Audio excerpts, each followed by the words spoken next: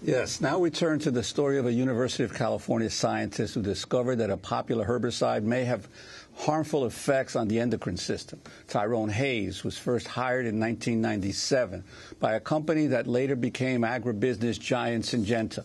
They asked him to study their product, atrazine, a pesticide that is applied to more than half the corn crops in the United States and widely used on golf courses and Christmas tree farms. But after Hayes found results that the manufacturer did not expect, that atrazine causes sexual abnormalities in frogs and could cause the same problems for humans, Syngenta refused to allow him to publish his work. This was the start of an epic feud between the scientist and the corporation. Now a new article in the New Yorker magazine uses court documents from a class action lawsuit against Syngenta to show how it sought to prevent the Environmental Protection Agency from banning the profitable chemical, which is already banned by the European Union.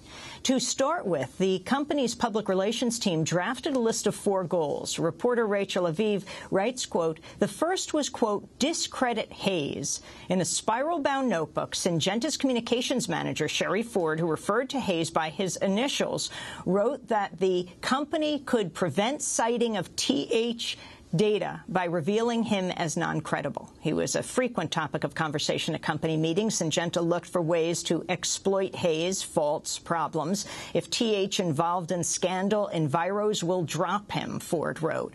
Well, for more, we're joined by TH himself. That's right, Tyrone Hayes is with us, professor of integrative biology at the University of California, Berkeley, joining us from the campus TV station right now in Berkeley. Welcome to Democracy Now! Can you tell us what happened to you, how you were originally tied to Syngenta, the research you did, and what prevented you from originally publishing it?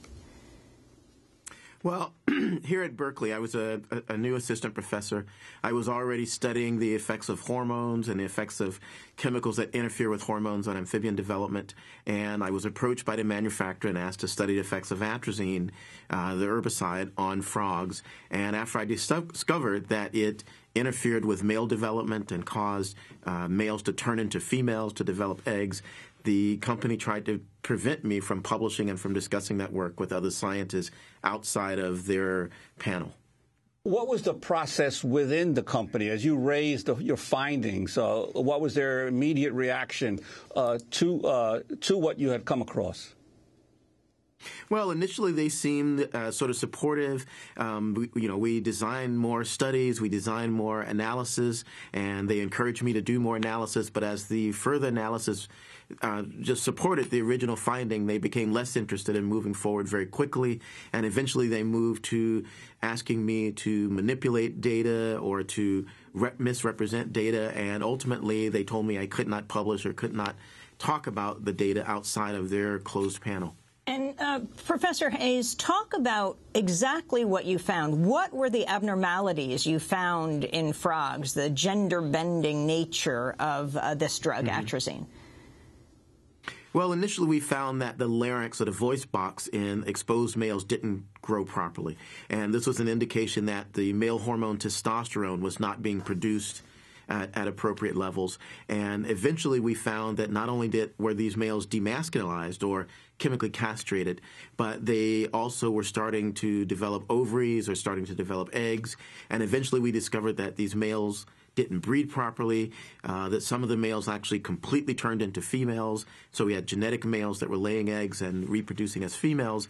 And now we're starting to show that some of these males actually show, I guess, what we call homosexual behavior. They actually prefer to mate with other males. And so where did you go with your research?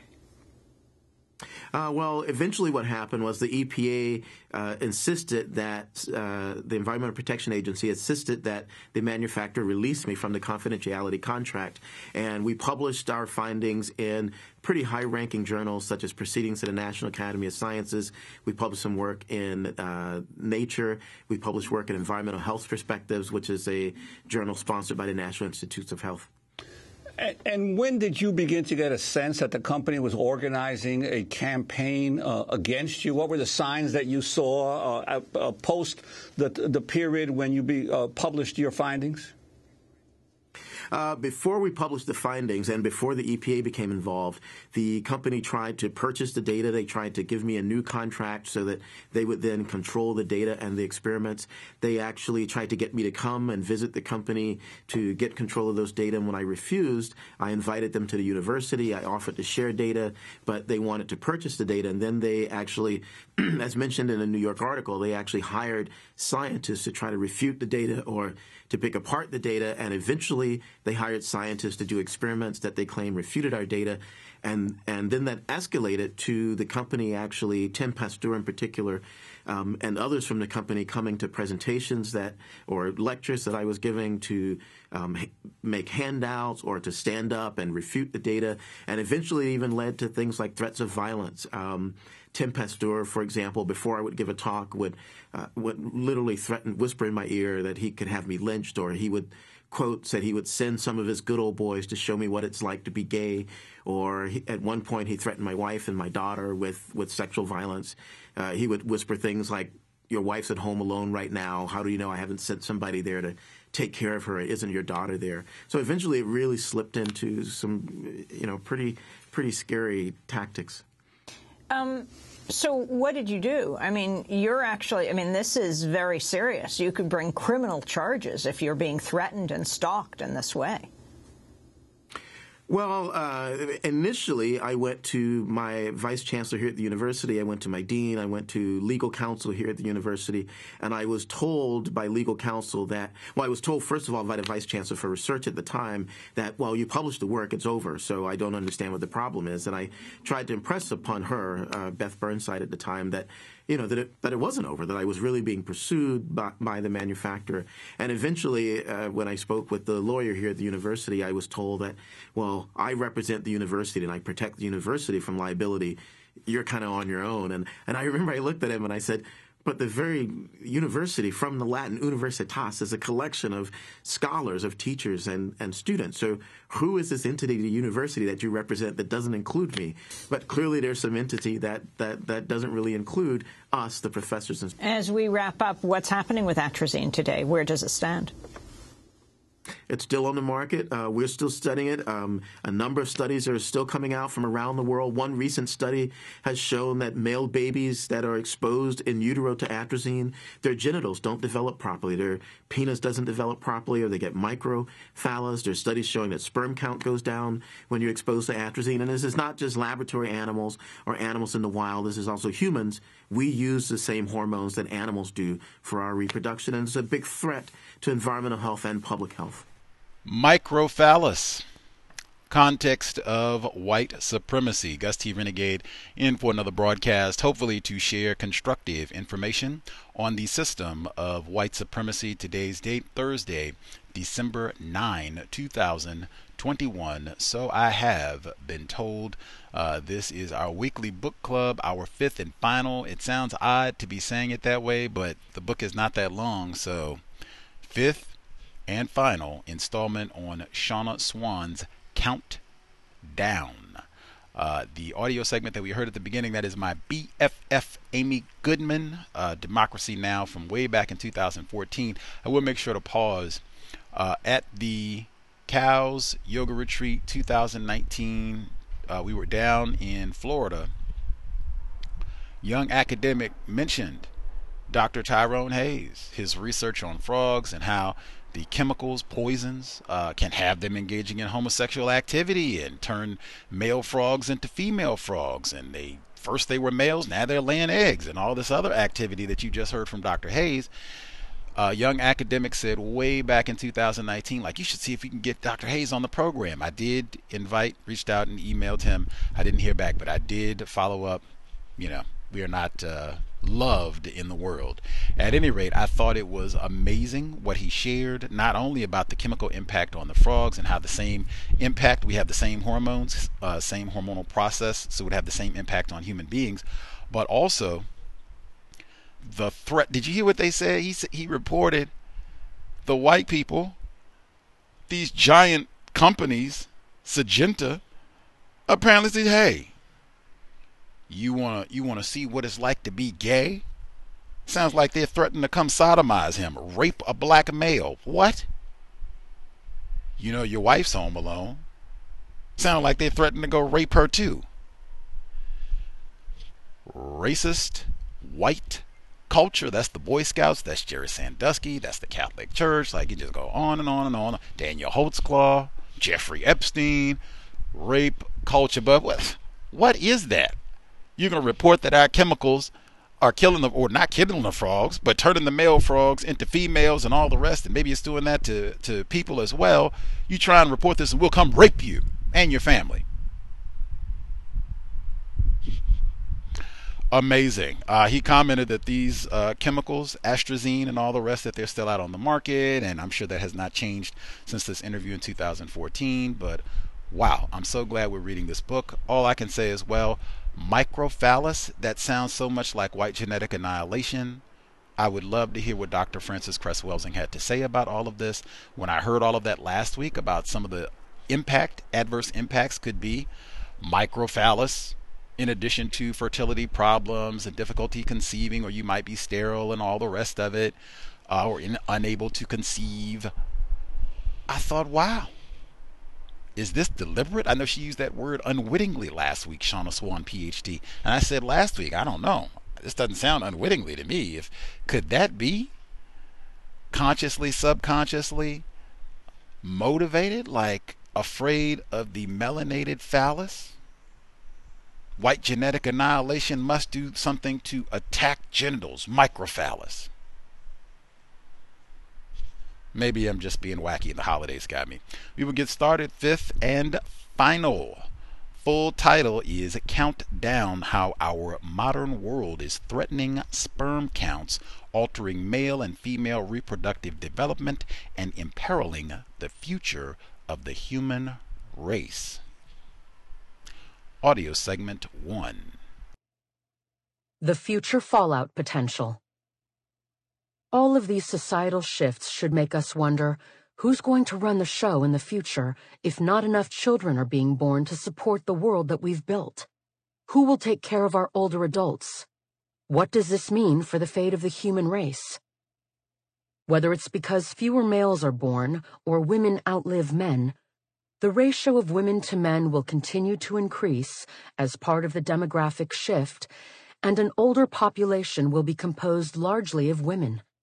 And if the decline in sperm levels really is occurring at a faster rate in Western countries than in developing countries, as the current data suggest, there will be socioeconomic shifts throughout the world.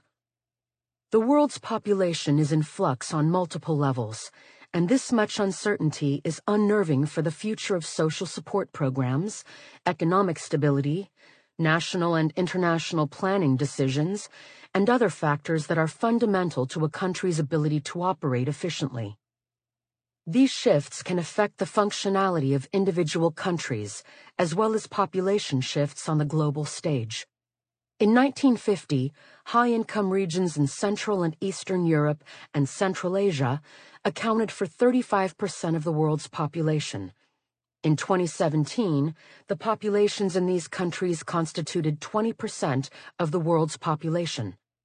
Meanwhile, large population increases occurred in South Asia, Sub-Saharan Africa, Latin America and the Caribbean, North Africa, and the Middle East, as the Global Burden of Disease study found. When these trends are considered along with declining sperm counts, there's even more cause for concern. Not only are men becoming endangered, but the human race as a whole is too. Even if the will is there to reproduce and increase the birth rate, the machinery isn't as functional as it used to be for men or women. We have declining sperm counts, diminished ovarian reserves, increasing miscarriage rates, and other reproduction-related problems that can hamper success in the realm of baby-making. Some scientists are now suggesting that the detrimental effects on human reproduction and the underlying factors contributing to them could threaten the survival of the human race. It seems hard to fathom, but an argument could be made that Homo sapiens already fit the standard for an endangered species based on the U.S. Fish and Wildlife Service's FWS requirements. Of 5 possible criteria for what makes a species endangered, only one needs to be met: The current state of affairs for humans meets at least three.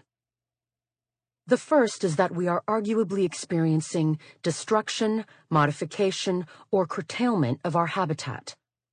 Our habitat includes our air, food, and water, each of which is being contaminated by pesticides, plasticizers, perfluorooctanoic acids, PFOAs, and other toxins that threaten human health and longevity.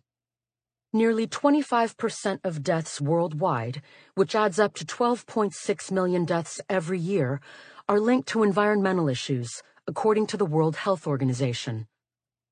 The second FWS criterion met is that we have an inadequacy of existing regulatory mechanisms, given that our regulatory process assumes that most chemicals used in products are safe until they are proven to cause harm to humans, and also given that the testing methods behind these regulations are archaic. And the third FSW standard we're meeting is that there are other man-made factors affecting our continued existence, including sharp increases in global temperatures. Presumably, you're familiar with the list of problems arising from climate change. What you may not know: it's suspected that global warming also contributes to decreasing sperm counts. In one study of semen quality in 4 European cities, sperm counts were 40% lower in the summer than in the winter. This much is clear. Already, many populations aren't replacing themselves, sex ratios are changing, and marriage rates are going down, which creates a potential recipe for social and economic discordance, the likes of which we've never seen. As climate change and environmental pollution persist, the ratio of male to female babies that are born will likely decrease further, and the proportion of adults over age 65 will continue to overshadow the under 15 crowd. It's hard to know what the future will look like for societies around the world. Part 4. What we can do about this. 11. A personal protection plan. Cleaning up our harmful habits. American entrepreneur and motivational speaker Jim Rohn famously advised, "Take care of your body. It's the only place you have to live." That's absolutely true, of course, and only you can give your body the care it needs, from both the inside and the outside. As you've seen, lifestyle practices can affect reproductive health and functionality for both men and women, for better or worse. Some of the negative effects are reversible, others aren't, and the worst offenders are sometimes different for men and women. If women want to have a baby, they are often told, "Clean up your act," but it's probably even more important for men to do so. For example, if you're a man, it's wise to steer clear of the hot tub, steam room, or sauna after your gym workouts, especially if you're trying to conceive, since exposure to intense heat can take a toll on sperm count and quality. This effect is often reversible if men start avoiding these hot environments. In some instances, women can also restore some of their reproductive health and functionality that was taken away by harmful habits. But if a woman's unhealthy lifestyle habits have gone so far as to harm her eggs, the damage is done and cannot be reversed. Given what you read in Chapter 6, you might think you need to start leading a monk-like existence for the sake of your reproductive health and fertility, but there's no need to take clean living to such an extreme.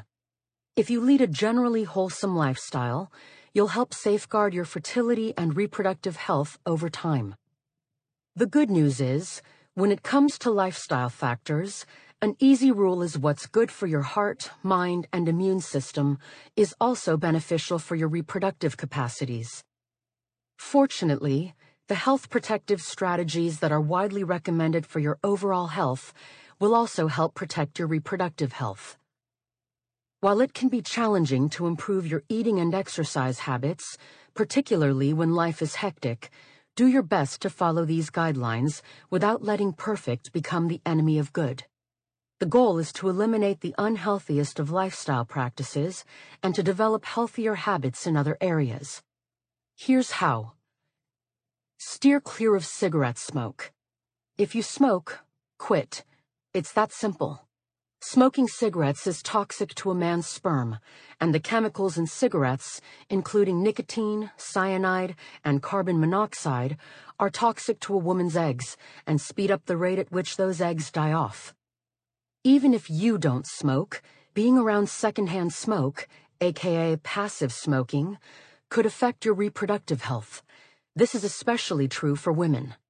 So if someone in your household smokes, urge that person to quit or at least ban smoking inside your home. Strive to maintain a healthy weight. That means a body mass index, BMI, between 20 and 25.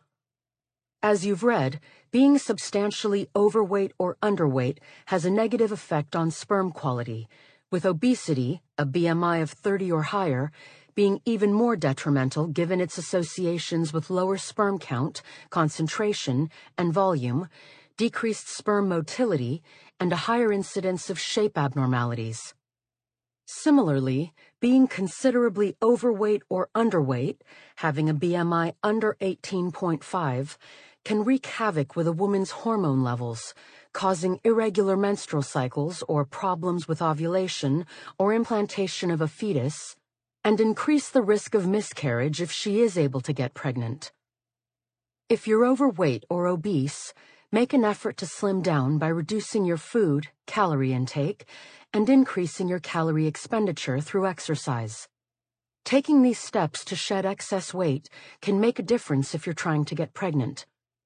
Study after study has found that when overweight or obese women who are seeking fertility treatment adhere to a reduced calorie diet and regular aerobic exercise, their pregnancy prospects can improve, in one study by 59%.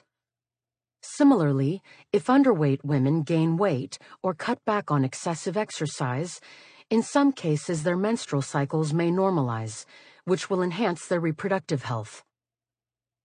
Upgrade your diet. There's a sign I've seen several times that notes, "The key to eating healthy? Avoid any food that has a TV commercial." It's sound advice, because foods that aren't usually advertised on TV, such as apples and broccoli, or that don't have ingredients lists, are generally more nutritious, and hence better for your overall health, than are packaged foods. There's the added benefit of avoiding chemicals that are inherent in the packaging, as you'll see in the next chapter. People often want to know if there's a fertility-enhancing diet. The answer is, not exactly, but there's one that's close.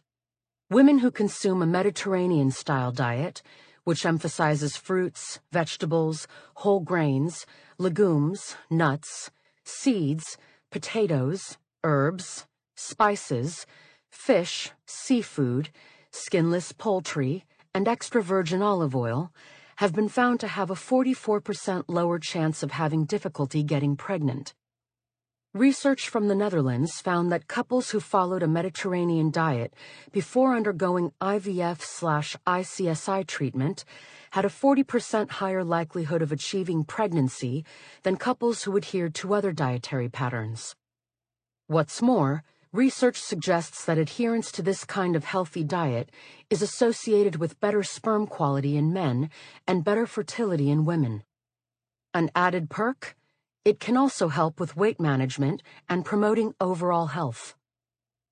It doesn't take long for a diet upgrade to make a difference in sperm. A 2019 study from Sweden found that after young, healthy men started following a wholesome diet, with yogurt, whole grain cereal, fruits, vegetables, nuts, eggs, and the like, their sperm motility increased after just 1 week. Meanwhile, a higher intake of monounsaturated fats from olive oil, avocados, and certain nuts has been found to be associated with higher sperm concentration and total sperm count. A high intake of omega-3 fatty acids has also been linked with improved semen quality and reproductive hormone levels in men, as well as a reduced risk of ovulatory problems and improved fertility in women. The potential hitch is that some sources of fish and seafood are high in mercury, which is a concern for the fetus's developing brain in utero. To avoid mercury in seafood, put king mackerel, marlin, orange roughy, shark, swordfish, and tilefish on your no-buy list. Stick with wild salmon, sardines, mussels, rainbow trout, and Atlantic mackerel. Compelling research suggests that vitamin D may be emerging as a major player in reproductive health. It's been shown to improve male fertility potential, mostly by having a positive effect on sperm motility. And it's been found to improve sexual function and satisfaction among women with problems in that arena. In addition, vitamin D deficiency has been found to be much higher among subfertile women, which is why optimization through diet and possibly supplements is recommended. Keep moving. Besides helping you manage your weight and stay fit, regular aerobic exercise and strength training workouts are beneficial for your reproductive function. It's true whether you're a man or a woman. Physical activity is beneficial for the production and virility of sperm, as well as being healthy for the rest of a man's body. In the Rochester Young Men's Study, we found that healthy young men who engaged in regular moderate to vigorous physical activity and watched less TV had higher sperm counts and sperm concentrations than less active men did. The most startling finding? Men who performed moderate to vigorous exercise for 15 or more hours per week had a 73% higher sperm concentration than those who got the least amount of exercise.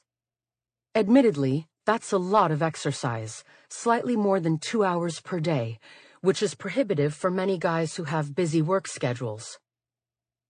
Fortunately, this isn't an all-or-nothing proposition, because other research suggests that men who get more than 7 hours per week of moderate to vigorous physical activity have 43% higher sperm concentrations than those who exercise an hour or less per week.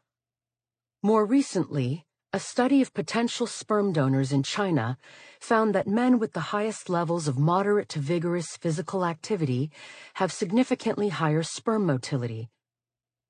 More good news. Men who aren't currently in the exercise habit should take heart, because it's not too late to start. Research has found that when men who were sedentary and obese took up exercising at a moderate intensity on a treadmill for 35 to 50 minutes, 3 times per week, their sperm count, motility, and morphology improved after 16 weeks. That's a relatively short-term investment in fertility potential. The bottom line? Moderate exercise is a healthy source of physical stress, whereas excessive exercise tips the balance into overload territory. This is true for men, and the same golden mean, Aristotle's term, applies to women. Regular physical activity has been found to improve women's hormonal profiles and overall reproductive function, promoting regular menstrual cycles, ovulation, and fertility. Even overweight women who have experienced a prior pregnancy loss and are attempting another pregnancy benefit from walking for 10 or more minutes at a time. Their fertility improves significantly over 6 months. Get a grip on unhealthy stress. The goal is not to eliminate stress because, A, that simply isn't possible in the modern world, and B, some stress is actually good for you. Most people rarely think of stress as a positive thing, but a form called eustress is just that, positive, because it motivates us, challenges us, and helps us grow psychologically, emotionally, and physically. So we want to hold on to opportunities to create that good stress at work and in our personal lives. Moderate levels of positive stress don't adversely affect reproductive function for men or women, or how long it takes a woman to get pregnant. Instead, the goal is to minimize negative stress, aka distress, and/or to improve your ability to manage it. Negative stress can take a toll on reproductive health, possibly leading to hormonal abnormalities, irregular periods, and ovulation problems in women, and the reduction of sperm quality in men, especially if the stress is excessive. You know the drill for preventing stress overload. Use good time management strategies, say no to non-essential requests, delegate responsibilities whenever possible, and develop good coping skills and a strong support network. Social support can counteract the potentially harmful effects of stress on both your mind and body. When researchers in China examined the effects of work stress on semen quality among 384 men, they found that men with high levels of work stress had a greater chance of having swimmers classified below the WHO's threshold for normal sperm concentration and total sperm count than those with low work stress. No surprise there. Here's where things get interesting. The men who had high work stress and high levels of social support had perfectly normal sperm. In addition to seeking social support, getting a grip on stress requires finding your personal decompression valve through meditation, deep breathing, progressive muscle relaxation, yoga, or hypnosis, and using it regularly. Besides helping you get the upper hand on anxiety and worry, these practices can improve your chances of maintaining normal reproductive hormone levels. Participating in a mindfulness-based intervention or a cognitive behavioral group program has been found to increase the chances of getting pregnant among women who are struggling with infertility. Research has found that doing diaphragmatic breathing, progressive muscle relaxation, and guided imagery twice a day improves sexual desire and satisfaction, factors that are often diminished by excessive stress in healthy young adults. Think of these steps as forms of stay healthy insurance for your reproductive health. Combine these with measures to reduce the chemical load, and hence your exposure, in your home, as you'll see in the next chapter, and you'll enhance your health even further. It's a multi-layered protection plan. 12. Reducing the chemical footprint in your home, making it a safer haven. Knowledge can be powerful, but it can also scare the daylights out of you. If what you now know about the perilous decline in sperm counts and impaired reproductive development in men and women has you nervously wondering if you've got enough ammunition in the arsenal, if you're a man, or worriedly caressing your belly, if you're an expectant mother, take heart. There are several things you can do to protect your reproductive function and the reproductive health of your future child. By taking key steps to improve your lifestyle and reduce your body's burden of chemical exposures, you'll enhance your ability to preserve sperm counts, sperm motility, and your fertility, whether you're a man or a woman. In 2010, I appeared on a 60 Minutes segment called Phthalates, Are They Safe?, in which Leslie Stahl and I walked room to room through a suburban home, and I pointed out where phthalates were likely to be hiding. It was an illuminating experience for her and for viewers, but by focusing on phthalates, we identified only a small percentage of environmental risks. Still, the room-by-room approach seemed useful, so I'm going to use it here to show you where endocrine-disrupting chemicals may be lurking in your home and how you can avoid them. The kitchen. It's often the hub of the home, and one of the biggest sources of exposure to phthalates, BPA, and other endocrine-disrupting chemicals. After all, these sneaky chemicals can infiltrate foods and beverages at any point in their journey from farm to fork, or from manufacturing plant to cup or bottle. Want proof? When German researchers compared phthalate levels in 5 adults before they fasted and 48 hours after they fasted, a time in which they consumed only water in glass bottles, they found that levels of testosterone-lowering DEHP and its more contemporary substitutes in the subject's urine dropped within 24 hours of the onset of the fast to just 10 to 20% of their initial levels. That's how quickly these sneaky chemicals can take up residence inside your body or leave it. To avoid numerous EDCs and other toxic chemicals in the kitchen, take the following steps. Buy organic produce whenever possible. Sometimes it's more expensive, sometimes it's not. But if it is, it may be worth the extra investment in your health so that you can avoid ingesting trace amounts of pesticides and the inert ingredients in pesticides, which include some phthalates. If you're not inclined to buy all organic fruits and vegetables, it's smart to eliminate those that typically contain the highest pesticide residues from conventional growing methods. Every year, the Environmental Working Group, EWG, www.ewg.org,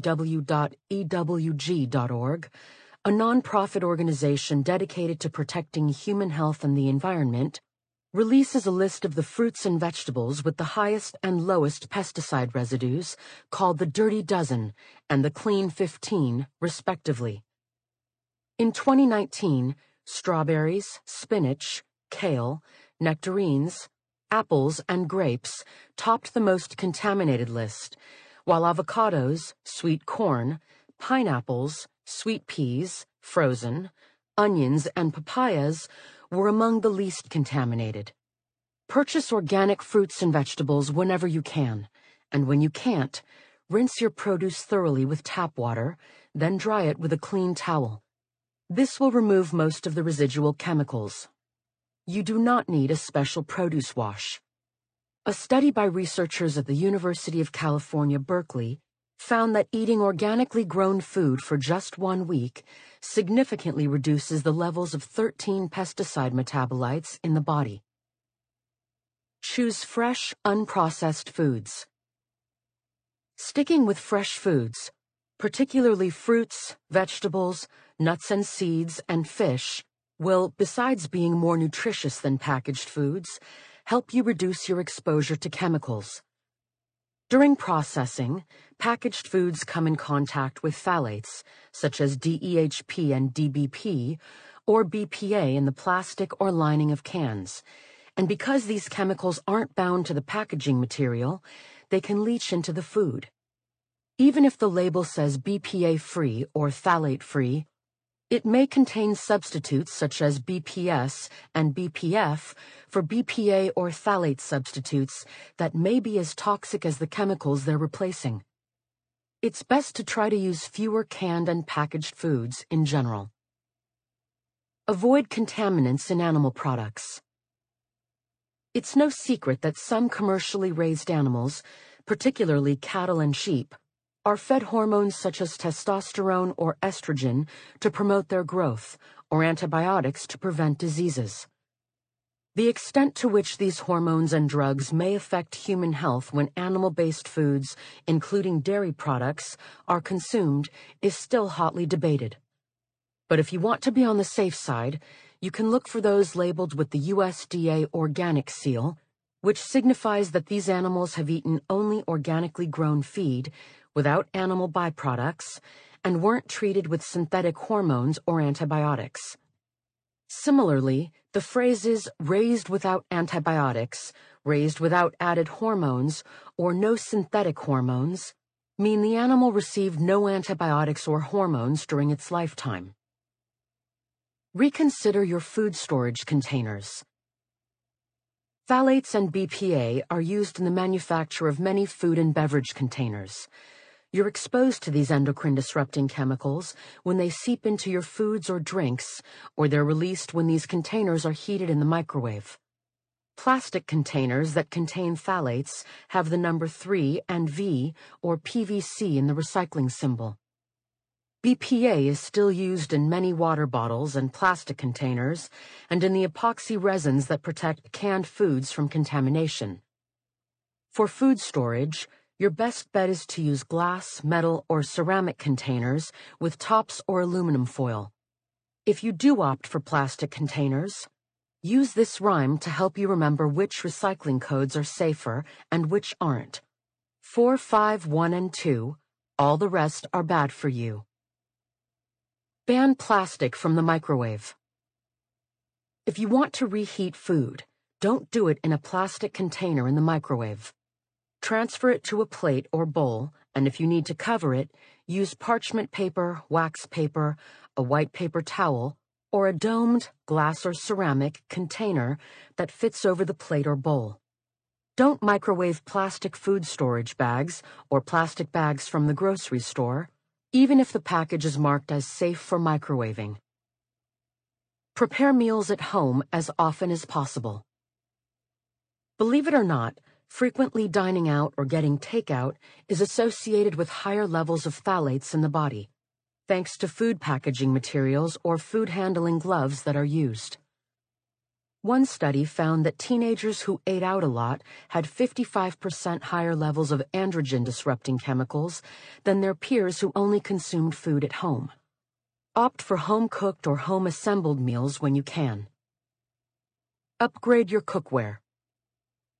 If you've been using non-stick pots and pans, it's time for a change. Non-stick cookware is made with PFOA, perfluorooctanoic acid compounds, or Teflon, a brand name for the chemical polytetrafluoroethylene.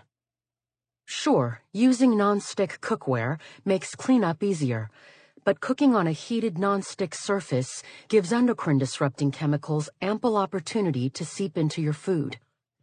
If you do continue using your non-stick cookware, only use it for short periods of time at medium-low heat and discard the pot or pan if the surface becomes scratched or starts to give off flakes. In my home, we have switched to cast iron pots and pans, which we love. Stainless steel is another good alternative. Filter your drinking water. Even if you like the taste of your tap water and trust your water supplier, it's a good idea to buy a water filter for your home or fridge, and remember to change it regularly.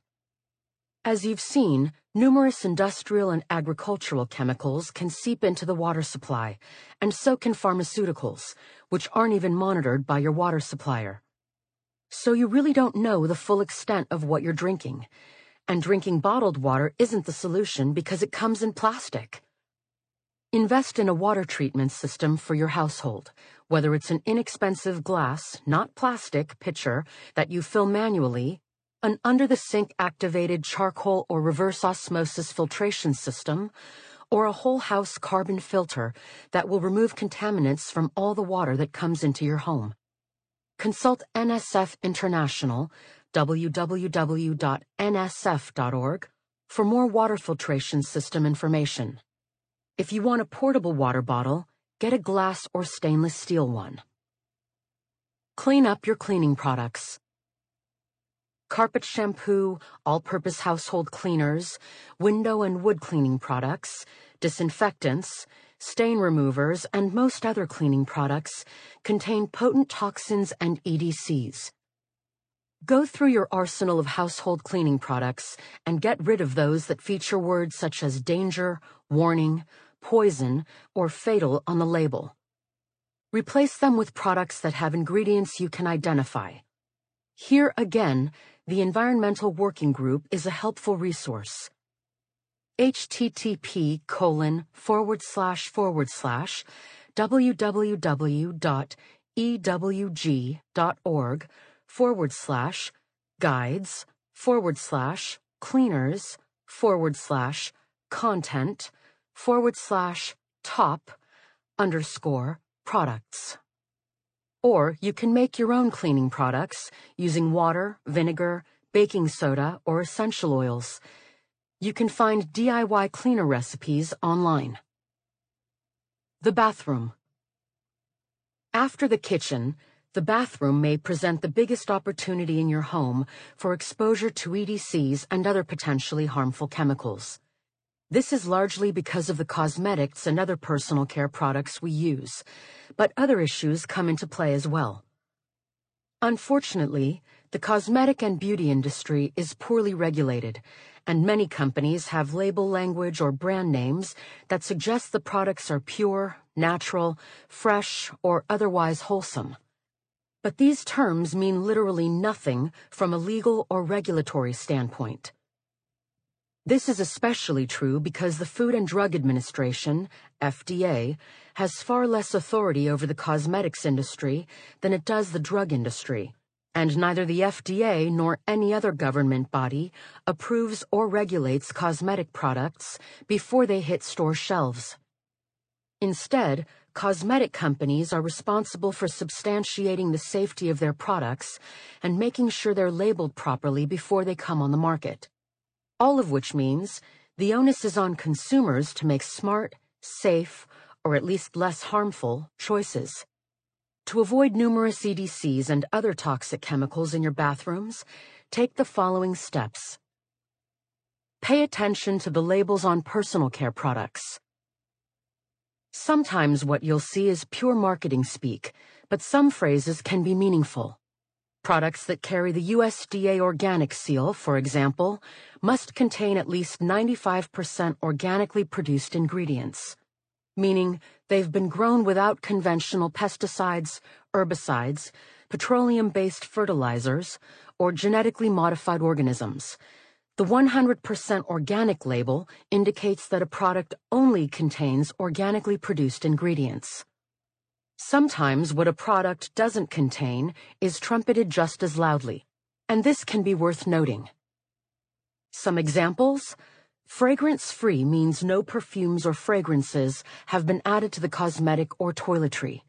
Instead, essential oils or botanical extracts that have scents may have been used to mask the smell of the basic ingredients. Similarly, paraben-free and phthalate-free indicate that these chemicals aren't in the product. Avoid cleansers and skincare products that are labeled antibacterial. Regular soap and water are all you need to get clean. Remember, too, a personal care product that's supposedly free of these bad actors can lose its integrity, its phthalate-free and BPA-free status, if it's in a plastic jar or bottle, so choose products in glass whenever possible. Scan product ingredients lists. Admittedly, it may feel as though you need a chemistry degree to decipher what's in the products you're slathering on your skin, hair, or body. But you can make a modicum of sense of their ingredients lists. In particular, avoid products that contain the following EDCs or other harmful chemicals: triclosan, often in liquid soap and toothpaste; dibutyl phthalate, or DBP, in hairspray and nail products; and parabens such as methyl, ethyl, propyl, isopropyl, butyl, and isobutyl paraben, preservatives found in shampoos, conditioners, facial and skin cleansers, moisturizers, deodorants, sunscreens, toothpastes, and makeup. To closely vet the personal care products you like, check out the Environmental Working Group's Skin Deep database for details. Taking these selective steps can make a difference. A study found that when teenage girls switched to using personal care products that were labeled as free of phthalates, parabens, triclosan, and benzophenone 3, an organic compound often found in sunscreens, their urinary concentrations of these potentially endocrine-disrupting chemicals decreased by 27 to 44% in just 3 days. Dispose of unused medications properly. Don't flush them down the toilet. Instead, mix them with coffee grounds or kitty litter, put them in a sealed plastic bag, and place it in the trash. An even better approach is to participate in a take-back program. Check the Drug Enforcement Administration's National Prescription Drug Take-Back Initiative's website, https://www.deadeversion.usdoj.gov/drug_take-back/ for twice-per-year collection dates and locations near you. At other times of the year, you may be able to find an independent pharmacy in your area that disposes of medications through the Dispose My Meds program, https://disposemymeds.org/. Ditch the vinyl shower curtain. You know that new shower curtain smell that comes with a fresh vinyl curtain or liner? It's a result of chemical off-gassing, a release of volatile organic compounds and phthalates into the air. It's not good for you. So choose an eco-friendly option made from cotton, linen, or hemp instead. Banish air fresheners. Whether you've been using a plug-in product, a wick, or a spray air freshener, stop. All of these contain phthalates and other potentially harmful chemicals. To improve air aroma in the bathroom, use an exhaust fan, open a window, or leave an open box of baking soda in the room to absorb bad odors. Also, stick with non-toxic cleaning products for the bathroom. Elsewhere in your home. A variety of chemicals may have taken up residence in other areas of your home, including your bedroom, living room, and closets. The primary offenders include phthalates, flame retardants, PBDEs, and PCBs, which still reside in many homes even though they're no longer manufactured. No one expects you to do a top-to-basement makeover of your home. That would be cost-prohibitive, but you can reduce the chemical load in your home considerably. Here's how. Remove wall-to-wall carpet. Synthetic carpets, such as those made from nylon or polypropylene, can emit harmful chemicals into the air, another example of off-gassing, for many years. Natural hardwood and ceramic tile are better choices because they are the least likely to absorb dust and toxic chemicals. If you want to add an area rug, choose wool or natural plant materials such as jute or sisal.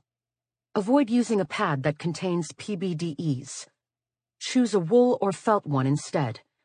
Also, steer clear of carpets or pads that have had water or stain-proofing treatments, which add harmful chemicals to the equation. Vacuum all carpets thoroughly using a machine with a HEPA filter at least once a week. Prevent dust buildup. Besides being an allergen and an unsightly nuisance, household dust can absorb and become a repository for toxic chemicals. There's no need to become an obsessive neat freak, but it's wise to elevate your dusting efforts in particular because household dust contains toxic chemicals from products in your home.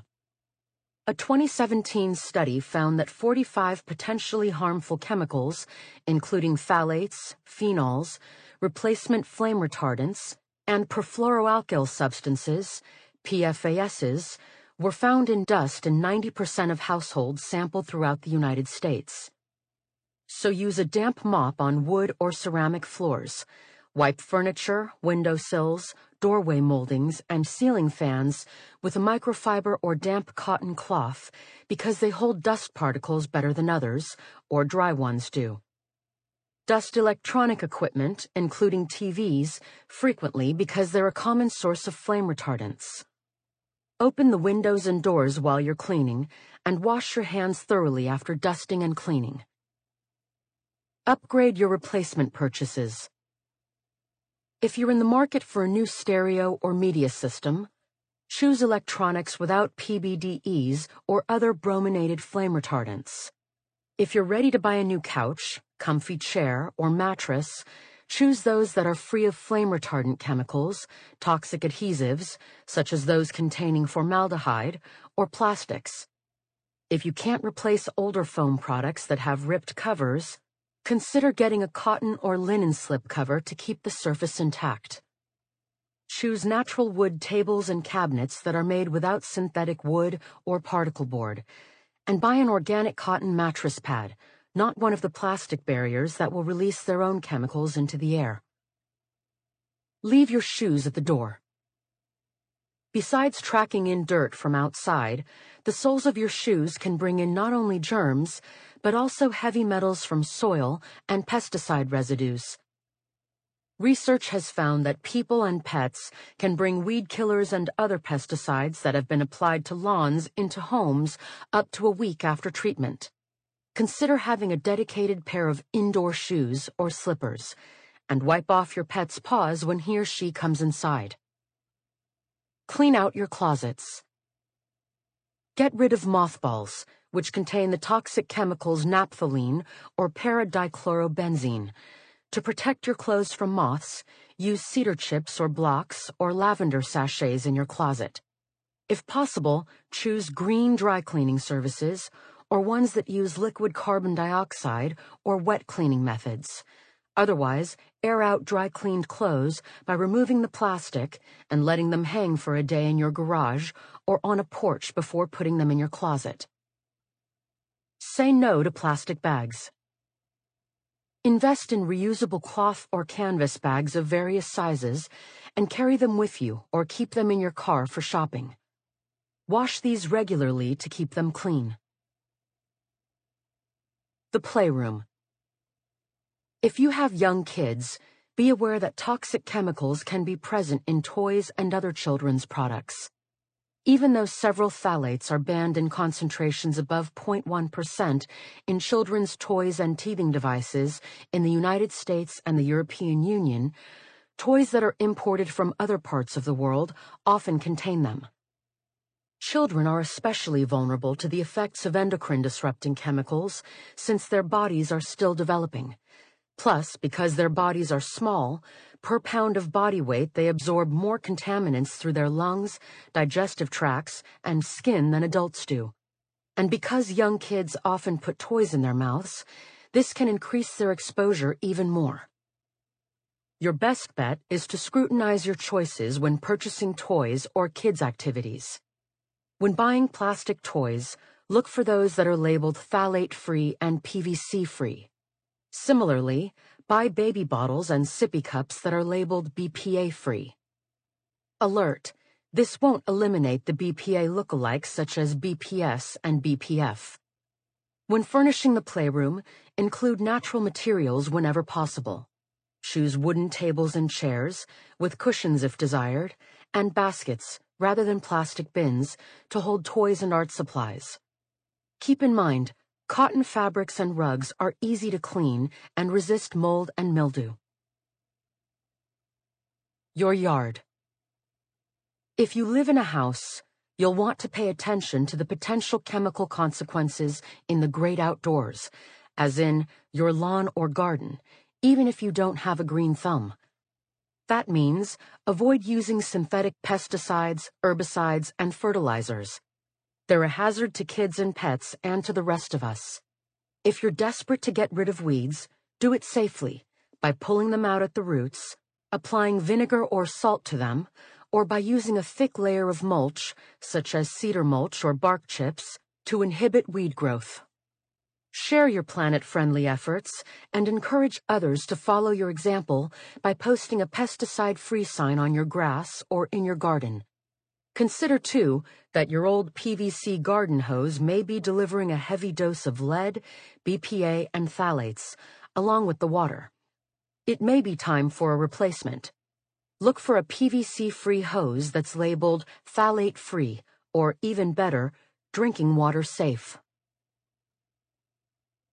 These are among the most common culprits that can have insidious effects on sperm counts and other aspects of reproductive health for men and women. Given the expense involved, you may not be ready to get rid of carpets, couches, cookware, and other household items that contain some of these offensive chemicals. But when you're in the market for new ones, look for items that are free of phthalates, PFOAs, flame retardants, and other potentially toxic chemicals. In the meantime, get rid of mothballs, air fresheners, scented candles, antibacterial soaps, and other items that may pose a threat to sperm and your overall health. The Silent Spring Institute offers a free smartphone app called Detox Me, which provides simple, evidence-based tips on how to reduce exposure to these chemicals in your home, and a Detox Me action kit, a urine test that allows you to detect the presence of common household toxins in your body. Also, make it a point to avoid handling receipts, because most of these contain bisphenol A, which can be absorbed into your body. Think of these important steps as ways of committing to clean living, both inside and out. By improving your lifestyle habits, including your dietary choices and food preparation techniques, and by purging your home of harmful chemicals, you'll be taking smart precautionary measures to protect your reproductive system and your overall health. As you've seen, It's possible to reduce the chemical burden that's placed on your body, but it requires diligent efforts to learn to bob and weave through the minefield of disruptive chemical influences in our midst. This is your opportunity to protect your future and your families. 13. Envisioning a healthier future.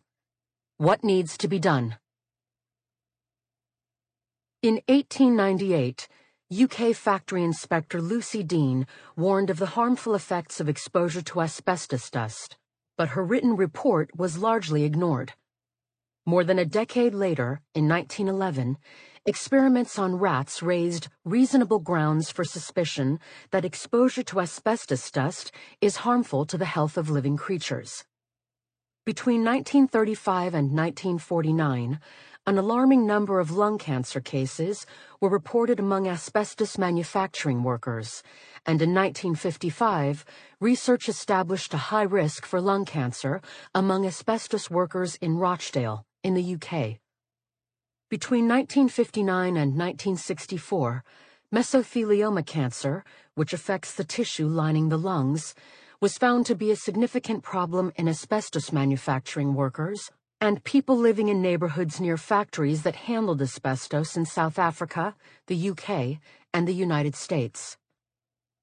Nevertheless, it took until 1973 for all forms of asbestos to be recognized as carcinogenic to humans, and until 1999 for many countries in Western Europe to ban the use of all types of asbestos. That's an entire century. But here's the real kicker. Unbeknownst to many people, the United States still permits some use of asbestos, and in some developing countries, such as India, the asbestos industry continues to boom. Even after major scientific and regulatory efforts, after more than 50 years have passed, we still haven't gotten this known carcinogen out of our environment. This story has little to do with reproductive health and plenty to do with respiratory health. But it's a powerful example of just how long it can take and how difficult it can be for important protective measures to be implemented. Given the approximately 85,000 chemicals that have been produced for use in commerce and a small number that have been tested for safety, let alone regulated, we need a better, meaning less time-consuming and less costly, way to identify and limit exposure to risky chemicals. As an example, consider the testosterone-lowering phthalate di-2-ethylexyl phthalate, DEHP. In 2000, John Brock, Ph.D., an environmental chemist, told me about a new effort at the CDC to measure phthalates in a sample of U.S. residents for the first time. When he suggested I study them, my reaction was, "What are phthalates?" He told me about some convincing studies showing that these everywhere chemicals were wreaking havoc on the genital tracts of male rats. Fast forward to 2005, when my colleagues and I published our study that showed that an expectant mother with higher DEHP levels in early pregnancy was more likely to have a son with less male-typical genitals. For example, a shorter anogenital distance, AGD, and a smaller penis. This study and those that followed have taken 20 years and cost more than $10 million federal dollars, but they've led to important public health action.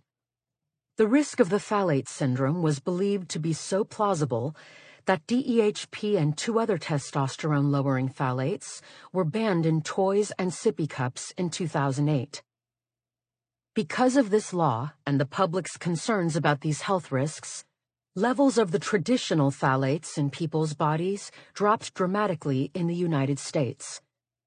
The pregnant women we recruited into our 2010 study had DEHP levels that were only 50% of those measured in pregnant moms in 2000. This was definitely a positive sign. But sadly, other phthalates have been introduced as replacements for DEHP and similarly problematic phthalates. One of these was diisononyl phthalate, DINP. In a Swedish study, expectant mothers who had higher levels of this new substitute phthalate in their urine were more likely to have a boy with a shorter AGD than women with low levels. So swapping DINP for DEHP had not solved the problem at all, which is incredibly frustrating. Let's pause for a moment and give manufacturers the benefit of the doubt. Let's imagine that maybe they didn't know that DINP was just as harmful as DEHP. Shouldn't they have done their due diligence and investigated the effects of this substitution before it was made? And shouldn't manufacturers have pulled this chemical from production as soon as it was discovered to be harmful? As you can probably guess, I would answer both questions with a resounding yes. But the worlds of chemistry and commerce don't always work this way. So far, this issue has been a victim of the politics of inattention, in which manufacturers have largely shirked responsibility for ensuring the safety of the chemicals in their products, and our regulatory system has allowed this to happen. As you undoubtedly know, some people profoundly distrust the safety of vaccines or fluoride in the water supply. I keep wondering, where are the people who are upset about the presence of harmful EDCs in everyday products? Where is the outrage on this issue? Frankly, I continue to be astonished that more public health experts and regular citizens aren't more upset about these harmful substances. It would undoubtedly help if they were, because several things need to be done to significantly lessen the planetary burden of EDCs and make our future healthier. We need to design safer chemicals that don't interfere with the body's endocrine system, and we need to adopt testing methods, including those that will identify detrimental effects of low doses and mixtures of chemicals that will protect us against EDCs. It's essential that regulators stop exempting, grandfathering in, chemicals that have been used for a long time. The goal of regulatory action must shift from damage control after a problem has been identified to anticipating risks before they occur and allowing chemicals to enter the market on that basis. In other words, we need to stop using each other and our unborn children as guinea pigs for EDC exposures. And we need legislation that requires industries and manufacturers to be held accountable for the risks that come from the chemicals they produce and release into the environment. Accountable, there's that word again. Alrighty. Context of white supremacy, so we are almost done. We will have one section left and then the conclusion, and all done with countdown. If you have commentary to share, the number to dial 720-716-7300. The code 564943 pound. Press star 61 if you would like to participate. Number again, 720-716-7300. The code 564943 pound. Press star 61 if you would like to participate. The email untiljustice@gmail.com. Let's get to one written report, and then we'll get the callers. Let's see.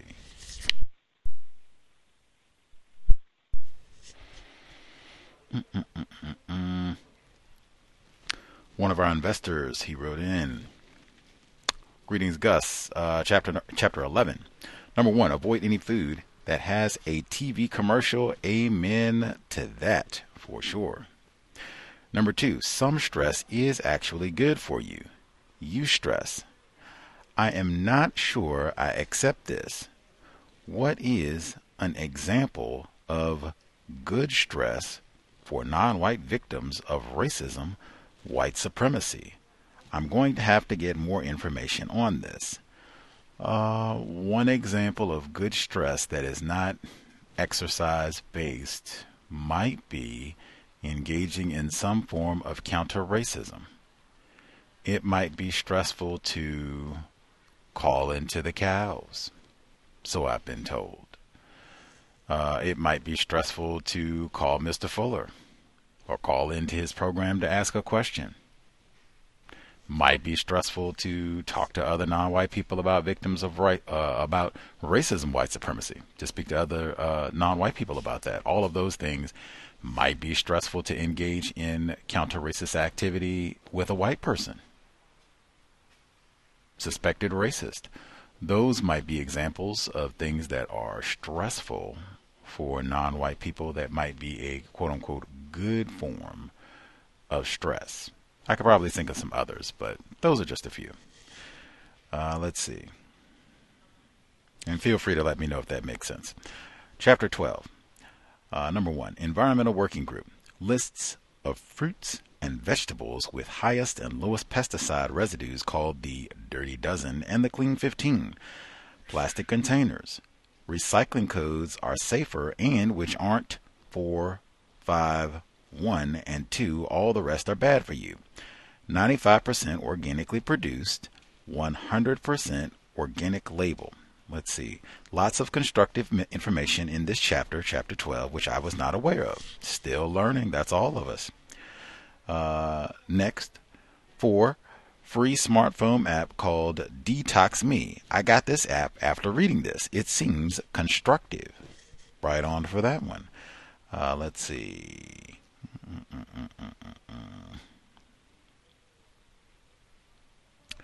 Let's see.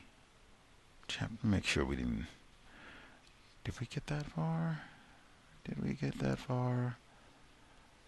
Let's see. Just making sure I don't get ahead of where we are in the text here. Let's see. Yes, all right, one more. Last one, and then we'll save the rest for the end of the text. He writes, number 1, implementation of the precautionary principle shifts regulatory action from initiating damage control after a problem has been identified to taking anticipatory action before damage can occur. This was also mentioned in Harriet A. Washington's A Terrible Thing to Waste, a book club selection, top 10. A lot of this reminded me of some of the sections of A Terrible Thing to Waste. I'll stop there and we'll check out the rest once we complete the book.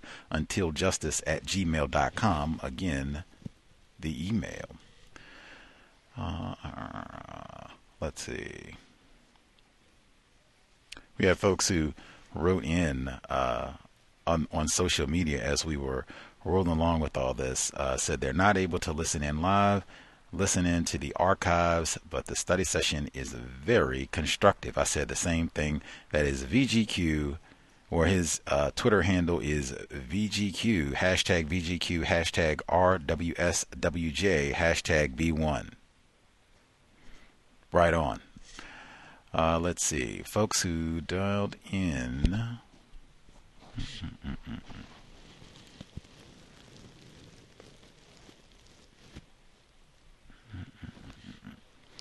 If you have commentary to share, line should be open. Proceed. Hello. Greetings. Greetings, Irie. Hello, everybody. I'm late I didn't hear the chapter, but I want to catch what I could since you're wrapping up. But somebody said that they didn't know any good stress for non-white people. So helping a friend of mine out that was sick could be some things resulting from exposure, from stuff talked about in the book. I discovered that exposure to cold for a certain amount of time puts a certain stress, doing air quotes, on the, I think they say the parasympathetic immune system to basically make autoimmune issues quiet down over time. And there are people that will immerse in ice baths to stress out the parasympathetic, like nervous system and immune system. And also I've heard that a certain type of helpful stress is going to saunas for like a certain time as well. So I don't know if the author mentioned that, but that's what I know of, and I engage, oh my goodness, stop! I engage in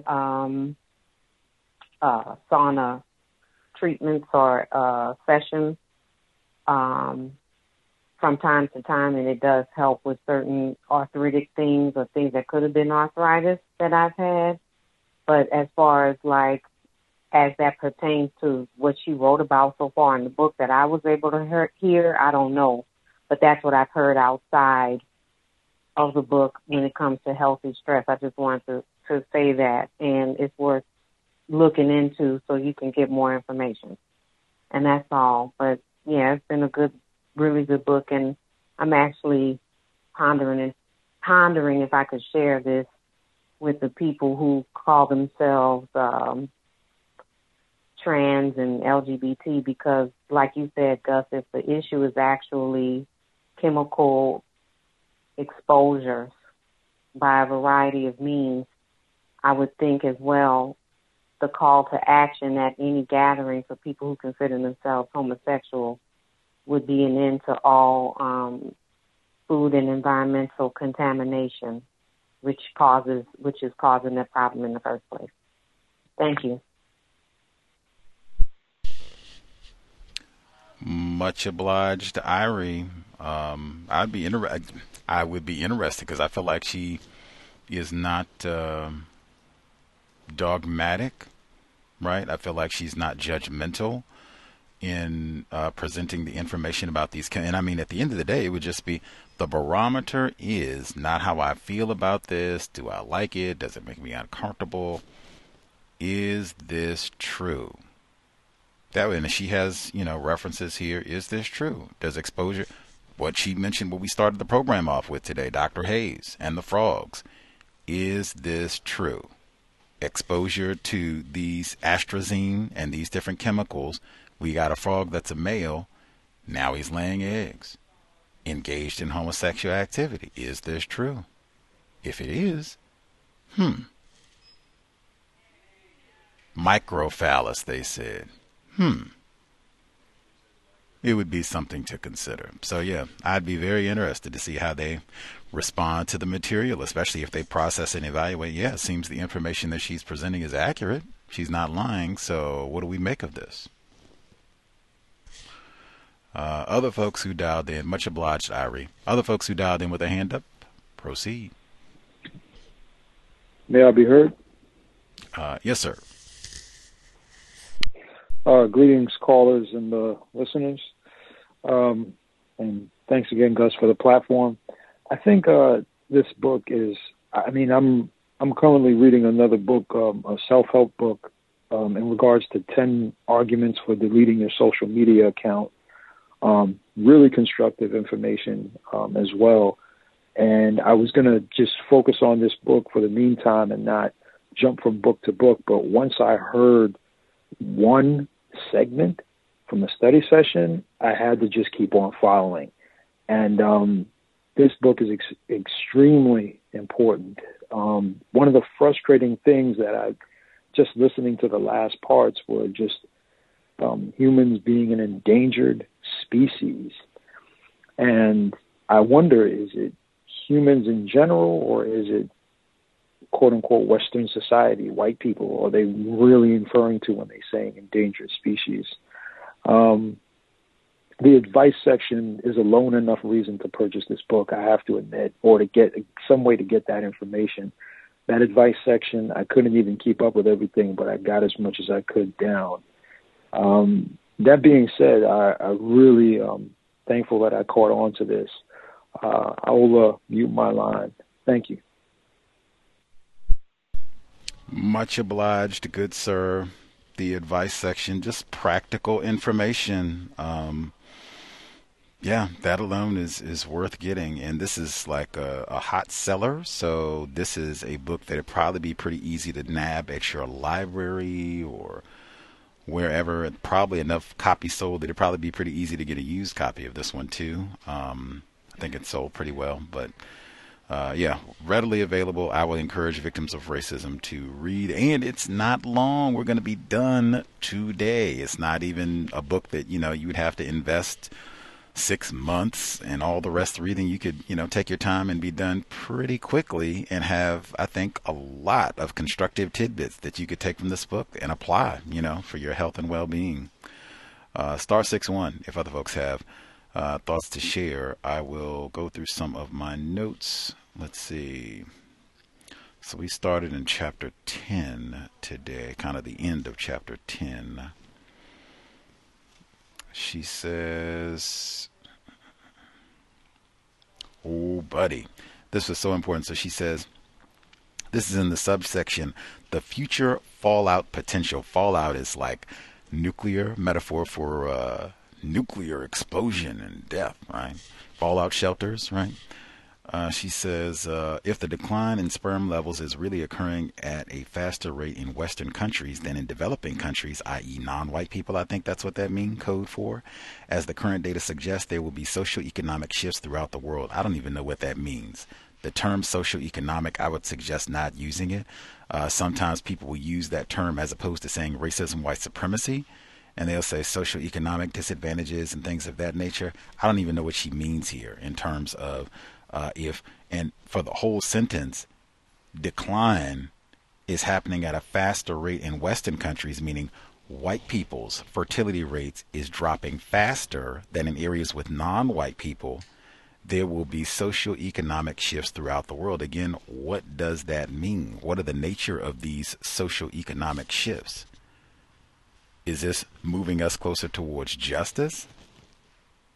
Very vague. That's one, if I'm an editor, like, man, this should have been much more detail here. Let's see. And then she goes from there. The world's population is in flux on multiple levels, and this much uncertainty is unnerving for the future of social support programs, economic stability, and national and international planning decisions, and other factors that are fundamental to a country's ability to operate efficiently. The country is the white country in the system of white supremacy. All the rest are just borders that they, play around with to confuse and maintain their system. But yeah, I think all of that is so coded in language to get through that. And white people are not mentioned explicitly. Race is not mentioned explicitly, but that's exactly what it sounds like it's talking about. Let's see. She says, then she starts talking about specific population. Oh man, it gets so specific. Okay, she says, these shifts can affect the functionality of individual countries as well as population shifts on the global stage. In 1950, high-income regions in Central and Eastern Europe and Central Asia accounted for 35% of the world's population. In 2017, the populations in these countries constituted 20% of the world's population. Now, just me, I don't think most of the people in this area would be classified as black. I know she said some parts of Central Asia and other areas. Granted, I'm sure everyone here is not a white person, but I don't think you're going to have a huge population of really dark, crystal black people. I could be in error. It continues. Meanwhile, large population increases occurred in South Asia, Sub-Saharan Africa, Latin America, and the Caribbean, North Africa, and the Middle East, as the global burden of disease study found. I thought that was such an important piece. This is like the closest that we get to. This is directly talking about racism. This is like what I said when UNESCO, they had their 2014 report about the area Nigeria. They're going to have 1 billion people. That's sub-Saharan Africa. They're going to have 1 billion people, 2100, less than 80 years from now. 1 billion people just in Nigeria alone. And I said when they reported that, it was, ooh, oh my God, can we get some more Ebola? What are we going to do? What are we going to do? It wasn't, oh my gosh, this is awesome. Nigeria taking front and center in the world. It was, oh my God, oh, just what we needed, more Nigerians. Oh, black people. Same type of tone. That's at least my interpretation from this section. Like, oh my God, this is just the worst thing in the world. And the fact that she didn't get this information from UNESCO. She got this information as quoted from the Global Burden of Disease Study. That is so like massive. Like, I'm not thinking about this as a healthy, constructive shift in population. All of these diseased dark people reproducing with their high fertility rates. Oh, sound almost like Lothrop Stoddard, the rising tide of color against white world supremacy. It continues, when the trends are considered along with the declining sperm counts, there's even more cause for concern. Not only are men becoming endangered, but the human race as a whole. To the person who called in and just said that, what it just sounded like was a concern about the white race. Because she just said the populations are increasing in these areas with a lot of dark people. So it's not that the human race is in peril. It would be that the white race, which is frequently one and the same. Human means white. Non-white means non-human. Man not, man, woman not, man not, child not. All of it. Let's see. Next.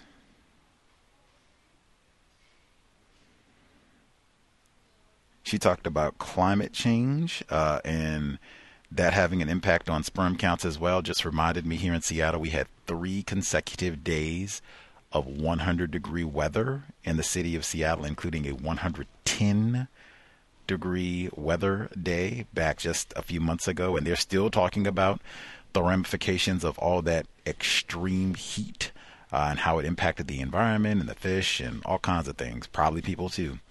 I think they already said that was the deadliest weather event in the history of Washington State already, where they've had earthquakes and all kinds of things. I think there's an active volcano not that far from here, and that heat event this summer, deadliest event in the history of Washington State. Let's see. Next chapter. Oh, the personal protection plan. Such an important chapter. This is the one where people were talking about, she gave out all the data. I think it's so important. I was not thinking this book talking so much emphasis on things that males can be doing, should be doing, ways that males are impacted by dropping fertility rates, and things that males specifically can and should be doing to improve their health and sperm quality. I think that's so important. I don't think this is something that a lot of males, information that they're exposed to, certainly not at a young age, certainly not black males. Next, let's see. Lifestyle. She said the good news is when it comes to lifestyle got disconnected for a moment, make sure. She says the good news is when it comes to lifestyle factors, an easy rule is that what's good for your heart, mind, and immune system is also beneficial for your reproductive capacities. That is such, I thought, a powerful way to think. What's good for your heart, mind, and immune system. Who even thinks about what's good for your immune system? Steer clear of cigarette smoking. And then if you think about the world in which we live, we've heard this from so many books already. Harriet A. Washington, and not a terrible thing to waste, although it might be there too, but I think she talked about this in Medical Apartheid and promoting cigarettes where black people live. We've had a number of our guests who talked about this, Vernelia Randall too. The exact opposite. Where black people are, we want to heavily promote, and menthol cigarettes, get tons of them, as many as you can. She says, if you smoke, quit. It's that simple. Smoking cigarettes is toxic to a man's sperm, and the chemicals in cigarettes, including nicotine, cyanide, and carbon monoxide, are toxic to a woman's eggs and speed up the rate at which those eggs die off. Even if you don't smoke, being around secondhand smoke, aka passive smoke, could affect your reproductive health. This is especially true for women. Ban smoking inside your home. Absolutely. You cannot be around me. In fact, you can't even smoke on the porch. Get out of here. You got to go out in the street. If you got to smoke, if you're visiting the residence or whatever. But thought that was huge. She has, this sentence is in all capital letters. the key to eating healthy: avoid any food that has a TV commercial. I can only say, as someone who's done plant-based eating for, I guess it's almost 3 years at this point. Where's the time gone? I don't think any of the foods that I eat are advertised. I think the closest, the vitamins, I take a whole food plant-based multivitamin, and I do see this brand advertised on television, but that's just a recent thing. I've seen like one commercial and I was stunned because I never see anything like that promoted. And the converse of that with children, oh, that's why I've been saying you cannot have a television in your house. You ban cigarette smoking, you ban television. They promote so much poison food, poisoned edible products, really how you it's cookies, the Keebler Elves, Chester Cheetah, McDonald's, all kinds of fast food, Subway sandwiches, and all their processed meat and cheese. It is just one bad thing after another in terms of pizza galore. How much cheese can we stuff down your gullet? It's tons of bad foods. Potato chips, it is nothing healthy. It's everything to give you cholesterol and have you be full of diabetes and obese and everything else, and then wondering, how did I end up like this? What am I going to do? I got all the comorbidities. They do not promote healthy, eating and food on television, ever, period. When she talked about the Mediterranean diet, I thought that was important. I'm very familiar with it.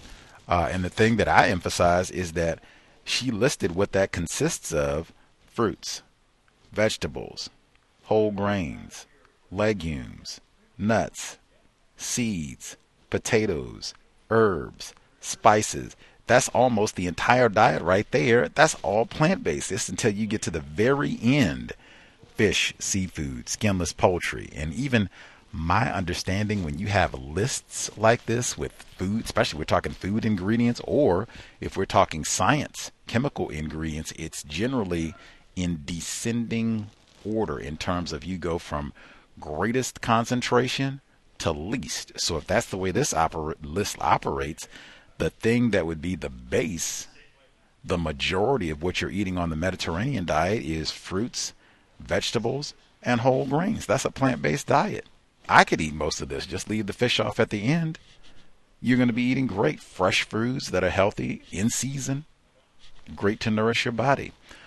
And she even comes back a few paragraphs down, and she says with all those fish products, the potential hitch is that some sources of fish and seafood are high in mercury, which is a concern for the fetuses developing brain in utero. They poison so much and have oil spills every other day all around the world.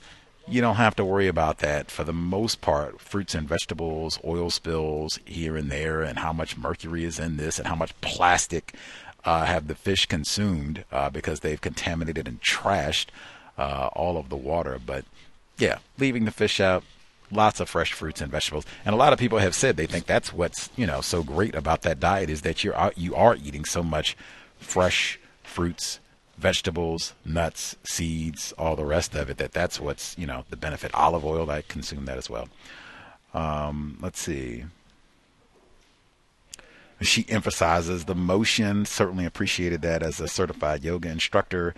Besides helping you manage your weight and stay fit, regular aerobic exercise and strength training workouts are beneficial for your reproductive function. It's true whether you're a man or a woman. Skipping down a little bit, the most startling finding: men who performed moderate to vigorous exercise for 15 or more hours per week had a 73% higher sperm concentration than those who got the least amount of exercise. Admittedly, that's a lot of exercise, slightly more than 2 hours per day, which is prohibitive for many guys who have busy work schedules. Hey, working out pays off. Certainly you don't have to do 15 hours, but she said it seems like the studies show just doing something. It seems like you could probably find 30 minutes. We can find 30 minutes to watch television. We can find 3 hours to watch TV, 30 minutes, an hour to get that moderate to vigorous activity in. You'll feel better reproductive health. Oh, what could be better? And be fit, look better. Oh, what could be better? Let's see. We talked about stress. Now that I guess we talked about the positive stress, the small amounts of good stress that can allow you to build or what have you. People can think if that makes sense. The negative stress, distress, she says, negative stress can take a toll on reproductive health, possibly leading to hormonal abnormalities, irregular periods, and ovulation problems in women, and the reduction of sperm quality in men, especially if stress is excessive. She has a footnote with this one. Footnote 6. Another concern is that someone might drink too much alcohol, smoke, overeat, or engage in other unhealthy behaviors in an effort to cope with stress overload. These potentially harmful practices could adversely affect reproductive health as well as overall health. I thought that was really important as well. Same type of thing. Non-white people, black people, we don't get encouraged to deal with stress in a healthy manner. A lot of us don't get time from the plantation to take some days off, to get some mental health days, to go and recoup. We don't have the resources or even are exposed to, hey, let me go take a mental health retreat. Can take 2 weeks, unplug, fast, eat healthy food, get lots of quality rest, get some exercise, hear the sun come up, get a massage, that sort of thing. Lots of non-white people don't even have access to those sorts of things. That's just, let me have some cigarettes, and let me get a drink, and all that just continues to further erode health, reproductive health specifically, probably not helping with any of the stress either. Let's see. Next, she says social support. I thought that was so important as well. And even that, the system of white supremacy does such tremendous, well, I won't say tremendous, but dastardly work in making sure that that support system has been eroded for non-white people. She talked about breathing, meditation, yoga, muscle relaxation. Oh, we did all that at the yoga retreat. Let's see. Next, for chapter 12, star 6-1, I'll double check to see if folks have any thoughts they want to get in before we get to the last portion of the reading. Dr. Welsing, the great equalizer. She starts chapter 12, which is titled Reducing the Chemical Footprint in Your Home. Oh, there was such great info in this chapter too. She says, if reading all this information has you nervously wondering if you've got enough ammunition in the arsenal, if you're a man, like really? That metaphor for a gun, bullets, semen, the great equalizer, Dr. Welsing again. Next, she says she encourages buying organic to try to reduce the chemical overload. I have been buying organic for years, pretty much the entire time that I have been plant-based, and it can be a little bit more expensive, but as she said, just trying to do the best you can to lower the chemicals and toxins that you're putting in your body. Dr. Ruby Lathan, she's been with us many times. I forgot which one of the visits, but one specifically, she talked about this exact information. If you are in an environment where they don't have tons of organic, or if you just can't afford to buy everything organic, I totally feel you. They have the Dirty Dozen Clean 15, where you can really maximize certain things you would just never, like grapes, strawberries, cherries, kale, spinach. She listed quite a few of them. You just never buy those unless they're organic, because they leach in so many of those chemicals. So I just never buy, like, if I can't get organic strawberries, I don't buy them. Even if they're, a couple dollars extra, those are the ones that you get.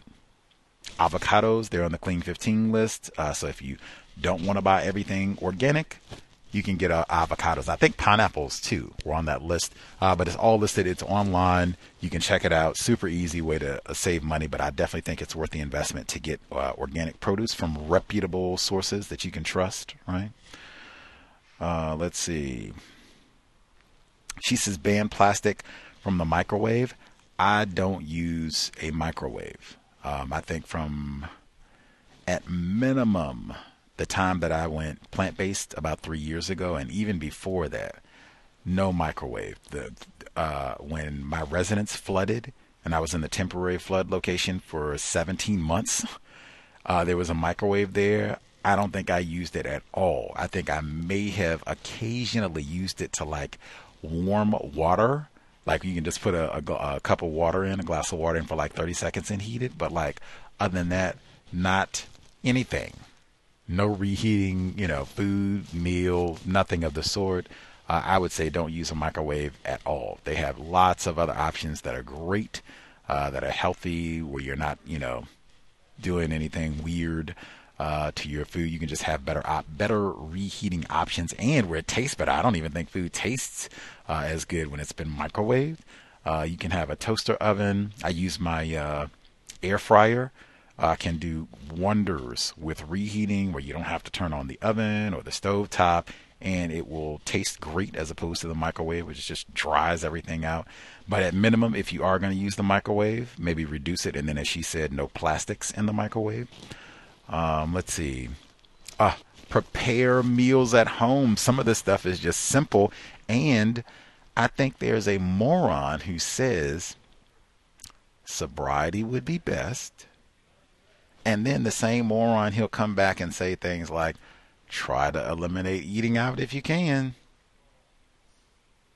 Exactly what she said here. I know, and I thought this way too. Everybody for the longest, like, that is affluence. Like, I am doing it. Like, you other niggas do not have it like me. We are going to Cheesecake Factory every day.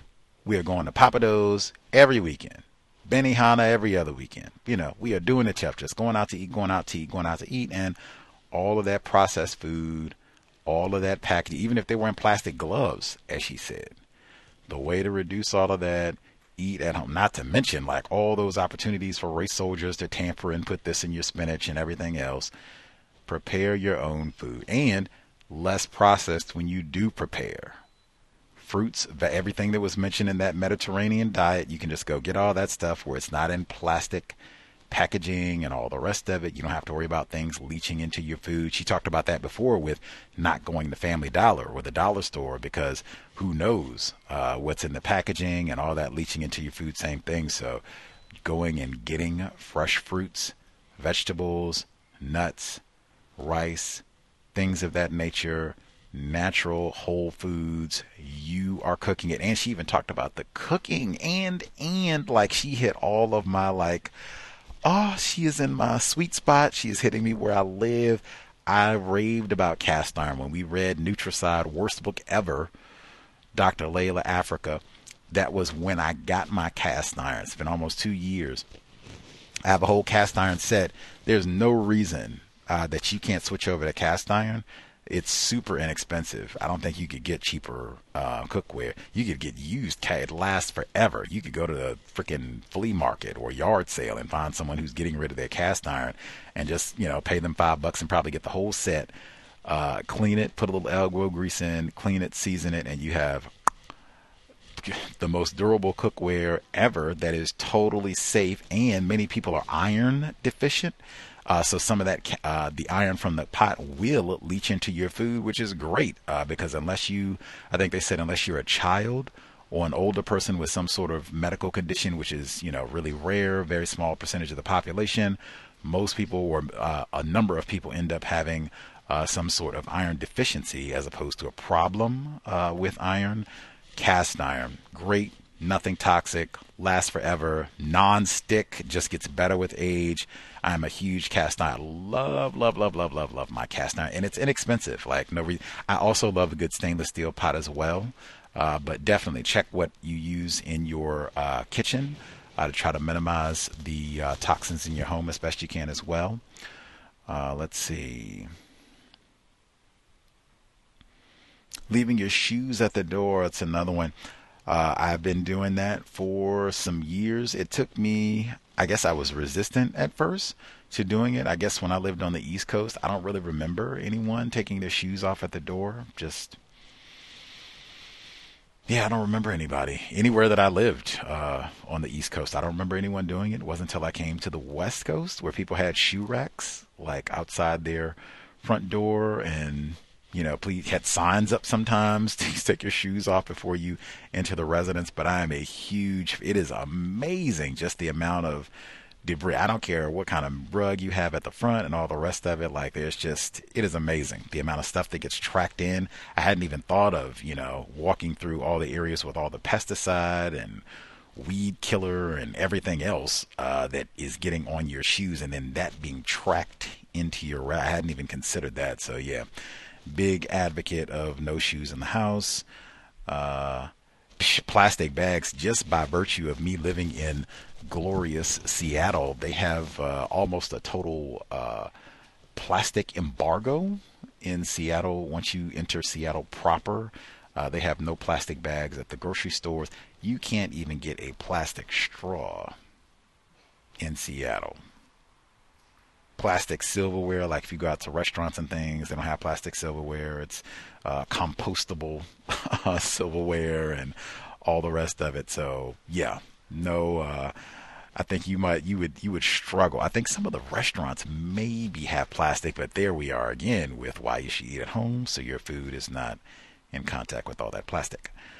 Let's see. And in fact, I was going to say they do have plastic bags, but in terms of the actual containers, I don't even think most of the restaurants here have plastic containers anymore. They have compostable containers that the food is actually in. So yeah, in the Seattle area, less and less plastic. Super green here. Okay. Filter your drinking water. We talked about that a lot in Harriet A. Washington, A Terrible Thing to Waste.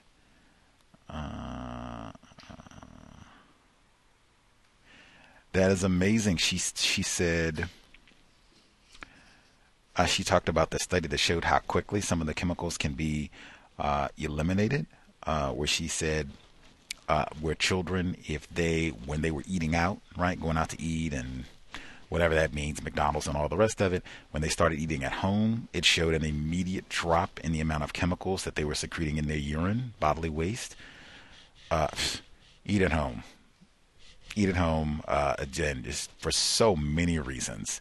Not just eating at home, but plant-based meals, those fruits, vegetables, not having television on, so you're not getting processed, all the yin-yang. And I mean, you could even be plant-based and eat lots of processed foods. They have all kinds of vegan Cheetos and, all the rest of it. So you could eat a lot of goofy stuff there too, but non-processed, whole foods, fruits, vegetables, things you can pronounce. She talked about that too, reading the labels. What is in this? Can I pronounce this? Is this going to kill me? Have they done studies on this? If you have to do all that about the chemical, you probably shouldn't be eating it to begin with. Read the labels. People got all their cell phones. She said that too. You can scan the labels. Make sure I didn't miss anyone. So we get to the stretch here. The caller at 1159. Did you have commentary you wanted to get in before we get to our second audio segment? 1159. Greetings, Gus. Greetings, callers and listeners. On page 22 of the Eisen paper, she has the reality and comprehension diagram, and that's what I thought about hearing about the author talk about the poison that's in everything, the toys, food containers, the food itself. And I'm like, wow, this is really tough maneuvering this system and trying to reduce the amount of poison one is exposed to. Really, really complicated, and that's exactly how a racist man and racist woman wants it. I'm thinking about the toys. I'm often seeing small children and babies like putting plastic in their mouth, essentially putting toys in their mouth, plastic in their mouth, and I'm wondering could that be contributing to their our condition of being super unhealthy and retarding us further, and it's just a lot. This is ridiculous how amazing of a job that they've done chemically waging warfare against us in all areas of people activity. They got it locked down 100%, and these moms would like to know what do you do about your water? How do you get your water and whatnot? Generally, well, I have a filter, a zero. I think it's called the zero filter, where it has a little reservoir and just filter it out. I think it tastes great. I've been a big fan of it. I've been using the same type of filter for about a year or so. I think it would be better to have an osmosis filter, like if I owned the house where I was at now. That would be, I think, a better way to go as opposed to just buying filters and then replacing them, to just get an osmosis filter on the water at your residence. That water tastes pretty good. It's supposed to do a great job of getting all of the things that she's been talking about here, or at least most of the major ones, lead and all the rest of it. I don't think it's super expensive, especially, I mean, when you factor it, like you don't have to buy any more filters. But personally, I've been using, I think they're called Zero. I have to double check on the name, but the Zero filters for my water at the residence. If I'm out and about, I will get bottled water. I know that's in plastic. She talked about that here. I do not have a like stainless steel water bottle. Those are super popular here, as well as the glass ones. I do not have one of those. But yeah, I have a filter at the residence, and should probably work on getting a healthier bottle to tote around. Thank you. And in regards to the working out, I've learned that for me personally, the incorrect feelings I feel when I just being in a system of white supremacy, a lot of that is countered by working out. I work out about 30 minutes a day, either twice a day or just once a day for either 6 days out of the week. And what I do is it's not too crazy. It's just a high intensity workout for 8 minutes, and then I'll just lift weights and do push-ups for the rest of the 22 minutes. And I found that to be really constructive for my mental well-being, as well as keeping my weight fit.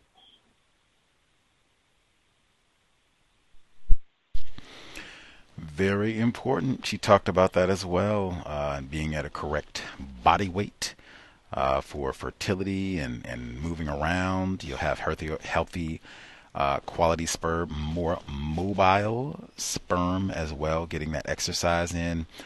So absolutely all of us should be doing that. And then as well for the children, what toys they have and what furniture is going to be in their room. I think that's really important as well. So that's why I said it's so much to think about, like to make sure that we have non-toxic toys and non-toxic furniture options for the child as well, because you know what's going in their mouth. So many things to think. And I think that came up in a terrible thing to waste as well, with some of the goofy toys and things that she talked about being poisoned. So lots of overlap between those two books specifically. Harriet A. Washington, A Terrible Thing to Waste. Shauna Swan, Countdown. We will wrap things up right here. If you have additional comments, didn't get to share, just jot down a note, and we will have ample time once we are done. We'll go ahead and get to the second audio segment. This is Shauna Swan, Countdown, the conclusion. Revamping the regulatory rigmarole.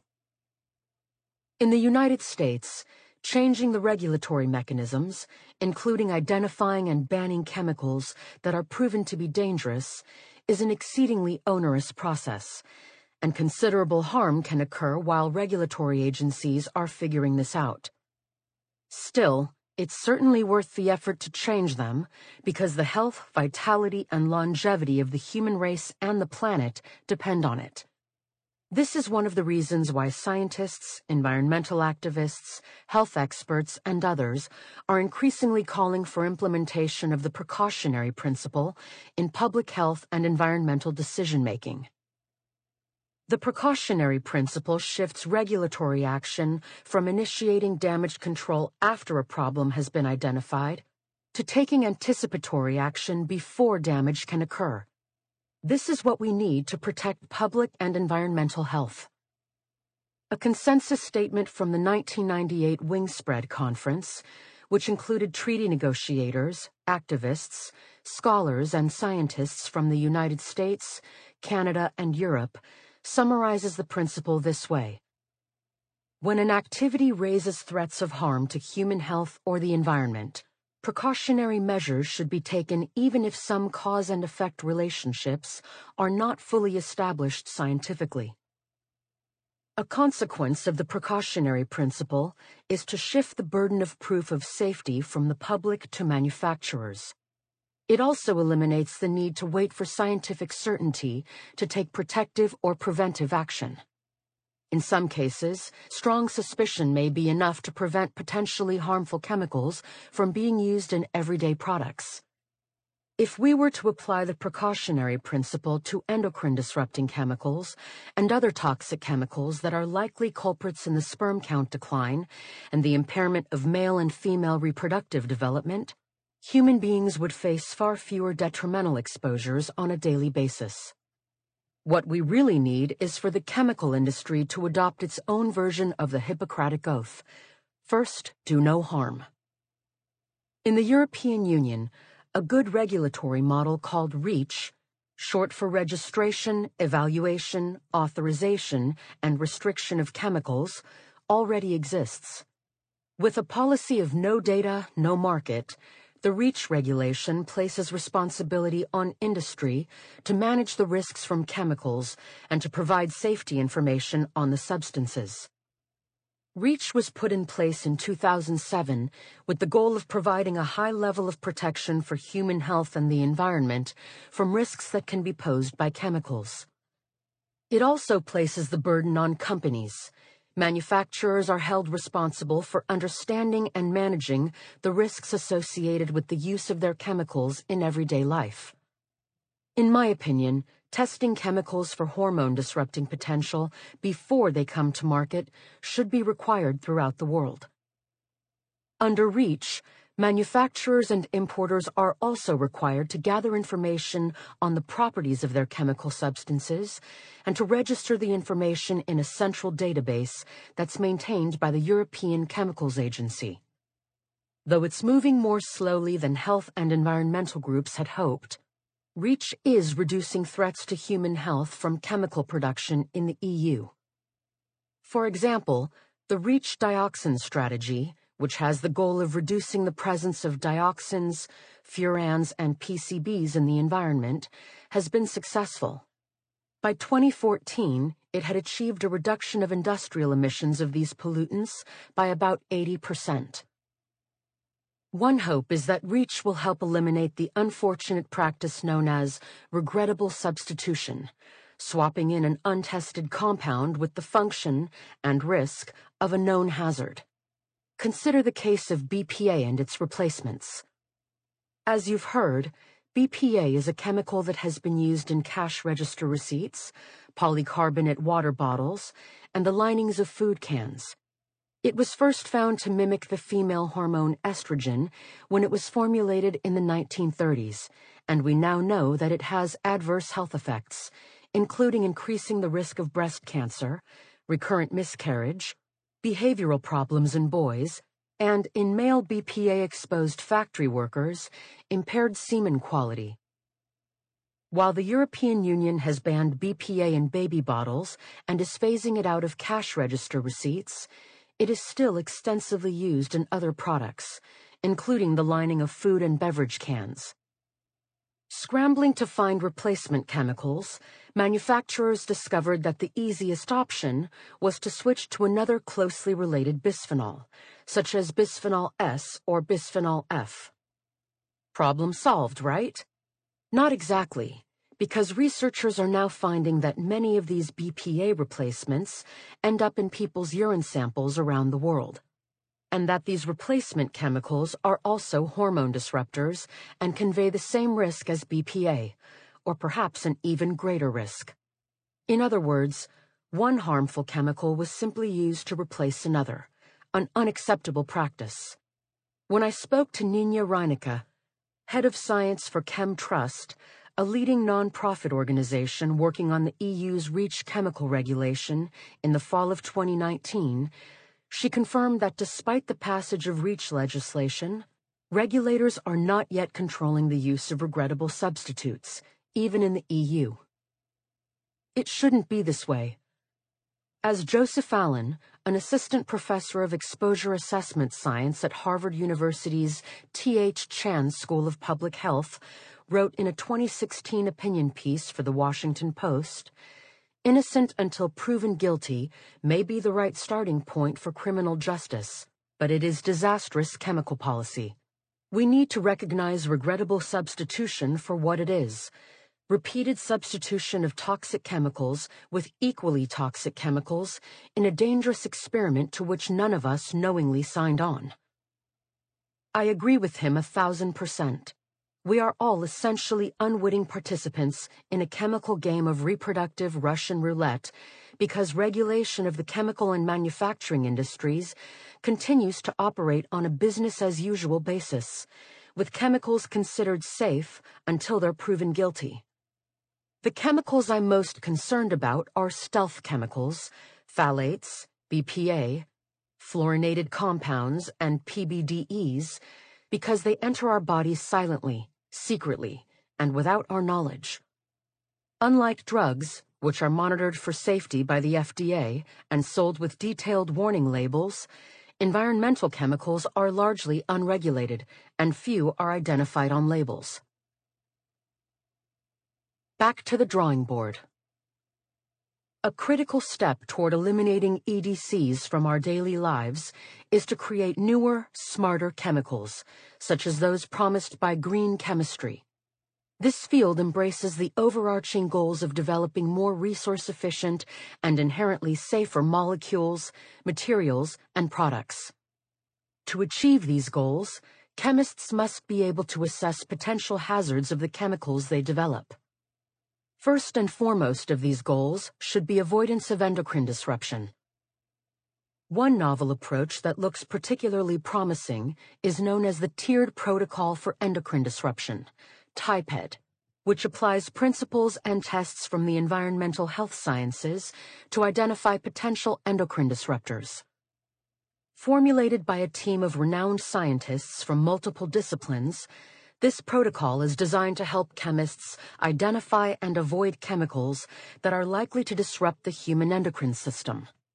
Through this system, chemicals that are identified as potential EDCs can then be removed from product development or redesigned to avoid the identified mechanisms of EDC action before these products enter the marketplace. By facilitating early identification of EDCs, TIPED's ultimate goal is to reduce the environmental and public health risks from these chemicals. This is certainly a step in the right direction, especially for detecting adverse effects from exposure to low doses or concentrations of these chemicals. The notion that the dose makes the poison is a core but outdated assumption that underlies traditional toxicology.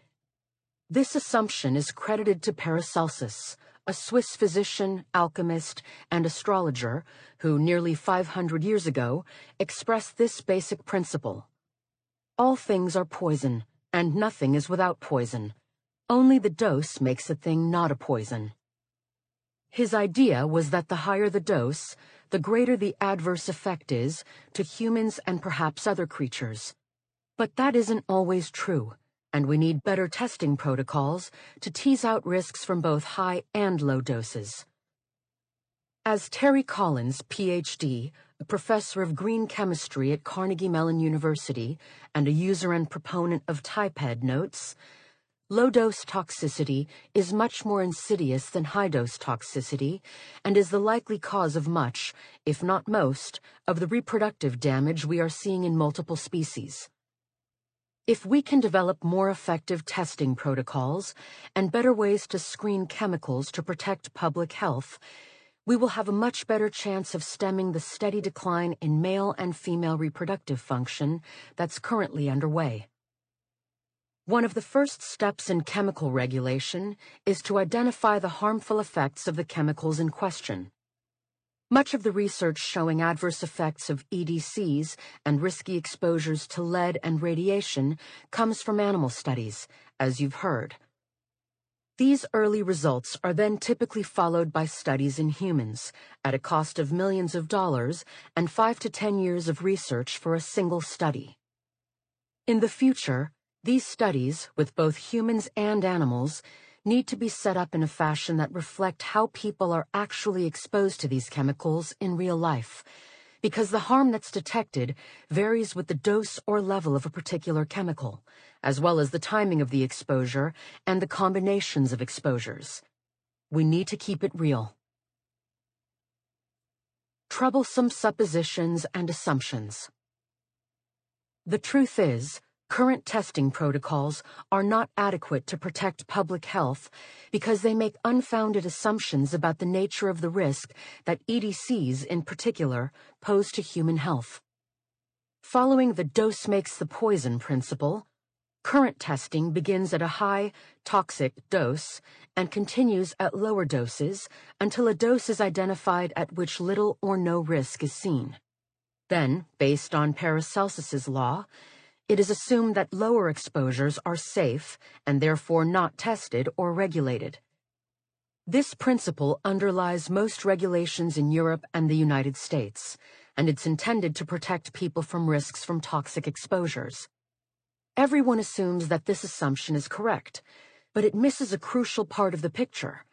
In some instances, exposure to low doses of certain chemicals could be just as risky or perhaps even riskier than exposure to high doses. This can happen when a particular chemical causes different adverse effects at lower and higher doses. For example, thalidomide is a sedative and hypnotic that was used in Europe in the late 1950s and the 1960s until it was discovered that it caused limb malformations, particularly absent or shortened limbs, and that high doses could cause fetal death. If you were doing a study of limb defects in live-born babies following prenatal thalidomide exposure, and you were to plot a graph showing the risk of limb defects as a function of dose, at a high dose the risk would appear to drop. Why? Because at high doses, many of the most affected fetuses will die, and those that survive will have relatively few limb defects. Obviously, this does not mean the drug isn't harmful to human development. Needless to say, death is a sure sign of toxicity. In fact, evidence from decades of research that combines toxicology, developmental biology, endocrinology, and biochemistry has demonstrated that this law of Paracelsus's cannot be assumed for EDCs. On the contrary, some chemicals, particularly those that behave like hormones, such as the estrogenic compound BPA, may have even more harmful effects at lower doses than at higher ones. If you make a graph charting risk against dose, the graph, according to Paracelsus, would continue to climb as the dose increases. It's an example of a monotonic curve, meaning one that doesn't change direction. But when lower doses are riskier than higher doses, that line climbs with increasing dose up to a certain point and then decreases. Picture an inverted U. These dose-response curves are examples of non-monotonic dose-response, NMDR, curves. A mouthful of a term, but one that's good to know. Think back to the sweet spot for exercise and fertility that you heard about in Chapter 6.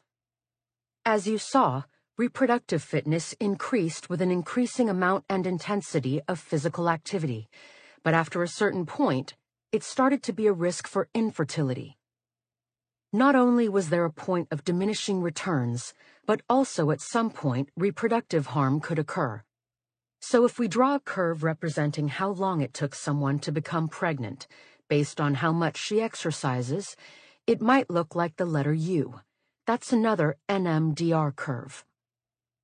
In a review of 109 studies on the effects of BPA, published between 2007 and 2013, researchers found NMDR curves in more than 30% of the studies. This suggests that current risk assessment methods, in which supposedly safe exposures to low doses are predicted from high-dose exposures, do not protect the public from potentially risky doses of BPA. In such cases, it is incorrect to assume that lower doses are safer than higher doses. Yet this assumption continues to underlie regulatory testing for environmental chemicals. Low-dose safety cannot be deduced from high-dose testing of a particular chemical. Treatment of estrogen-dependent breast cancer by the drug tamoxifen is a good example. In studies of breast tumor cells, it was observed that while high therapeutic concentrations of tamoxifen inhibited estrogen-stimulated proliferation of breast cancer cells, lower concentrations of the same drug actually stimulated breast cancer cell growth in cancers that were estrogen-dependent. This is a known phenomenon in cancer therapy, and it's referred to as the tamoxifen flare. In other words, a chemical can cause effects at low doses that don't happen at higher doses of the same chemical, or vice versa. That's why the entire approach to regulatory testing needs to be revamped to protect human health. Beacons of hope. Given the daunting challenges faced by regulators struggling to get testing protocols right, and chemists designing chemicals that are endocrine disruptor-free and fossil fuel independent, it's a wonder that there has been any progress at all. But significant steps have been made toward more effective regulations, cleaning up our air and water, and saving many endangered species in the process. For example, as you heard in Chapter 9, the 2018 study of bird decline on farmland also included some bright spots. Due to conservation efforts, populations of wetland birds such as ducks and geese are on the rise. Encouragingly, the population of raptors such as bald eagles, which were close to extinction before the prohibition of the insecticide DDT, is increasing too, thanks to endangered species protections and other federal laws. Previously, DDT made the shells of their eggs so weak that, in trying to incubate them, the bald eagles would instead crush them. By 1963, only 417 bald eagle breeding pairs remained. Following the ban on the use of DDT in 1972, the bald eagle's comeback was spectacular, with 10,000 breeding pairs currently in the lower 48 states. That's a reproductive victory if ever there was one. Other species can be helped as well by the adoption of sustainable agricultural practices that minimize the use of pesticides and offer farmers incentives to set aside land for wildlife. Other species were preserved by the 1972 ban of DDT, the Endangered Species Act, ESA, of 1973, or its predecessor, the Endangered Species Preservation Act, 1966. The whooping crane was another, at least partial, success that came from the ESA. Because the millinery industry prized crane feathers as decorations on ladies' hats, these birds were hunted to near extinction, and by 1941, only 16 of these birds remained in the United States. After the ESA became law, the surviving whooping cranes were rounded up for captive breeding. Currently, a few hundred whooping cranes are back in the wild, living in several distinct breeding and migrating populations. Despite these significant advances, we still have a long way to go, and it's critical that these species protection efforts continue and that new ones be introduced. In 2019, the World Wildlife Fund listed 41 endangered species, 18 of which are critically endangered, 19 vulnerable species, and 9 near-threatened species.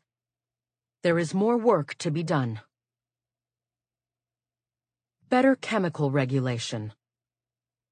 Almost daily, we hear encouraging news about initiatives that effectively decrease environmental pollutants in the United States and abroad.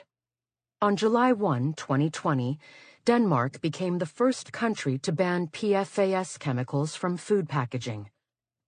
PFASs are used to repel grease and water in packaging for fatty and moist foods, such as burgers and cakes. This is excellent news because PFASs are among the forever chemicals, so called because they don't break down in the environment. Another example of protective legislation. Hawaii recently passed a law that bans the chemicals oxybenzone and octinoxate in skincare products starting in 2021 because they are damaging to coral reefs, which are crucial to marine and human life. Thanks to legislation such as this, progress is afoot. But again, there's more work to be done. Not many people know of the U.S. Consumer Product Safety Commission, CPSC, a federal agency that was created by Congress in 1972 to protect the public against unreasonable risks of injuries and deaths associated with consumer products. The CPSC has jurisdiction over thousands of types of consumer products, and the Commission has been investigating various risks from phthalates in these products. As part of that investigation, the Commission formed a Chronic Hazard Advisory Panel, CHAP, which examined the health effects of phthalates in children's toys and childcare items, and brought in researchers whose studies looked at health risks from phthalates. In 2015, I presented results of our studies on phthalates to the Commission.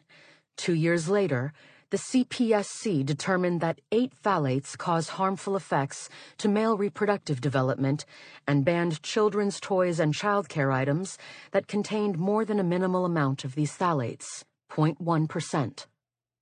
A short-term ban was already in place on 3 phthalates in children's toys and childcare products, thanks to the Consumer Product Safety Improvement Act of 2008.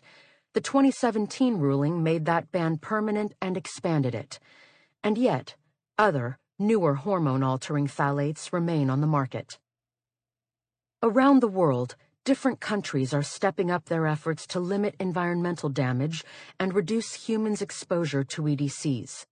Costa Rica, which is among the top 5 countries leading the way with renewable resources, has made a commitment to become single-use plastic-free and to derive all its energy from non-fossil fuel sources by 2021.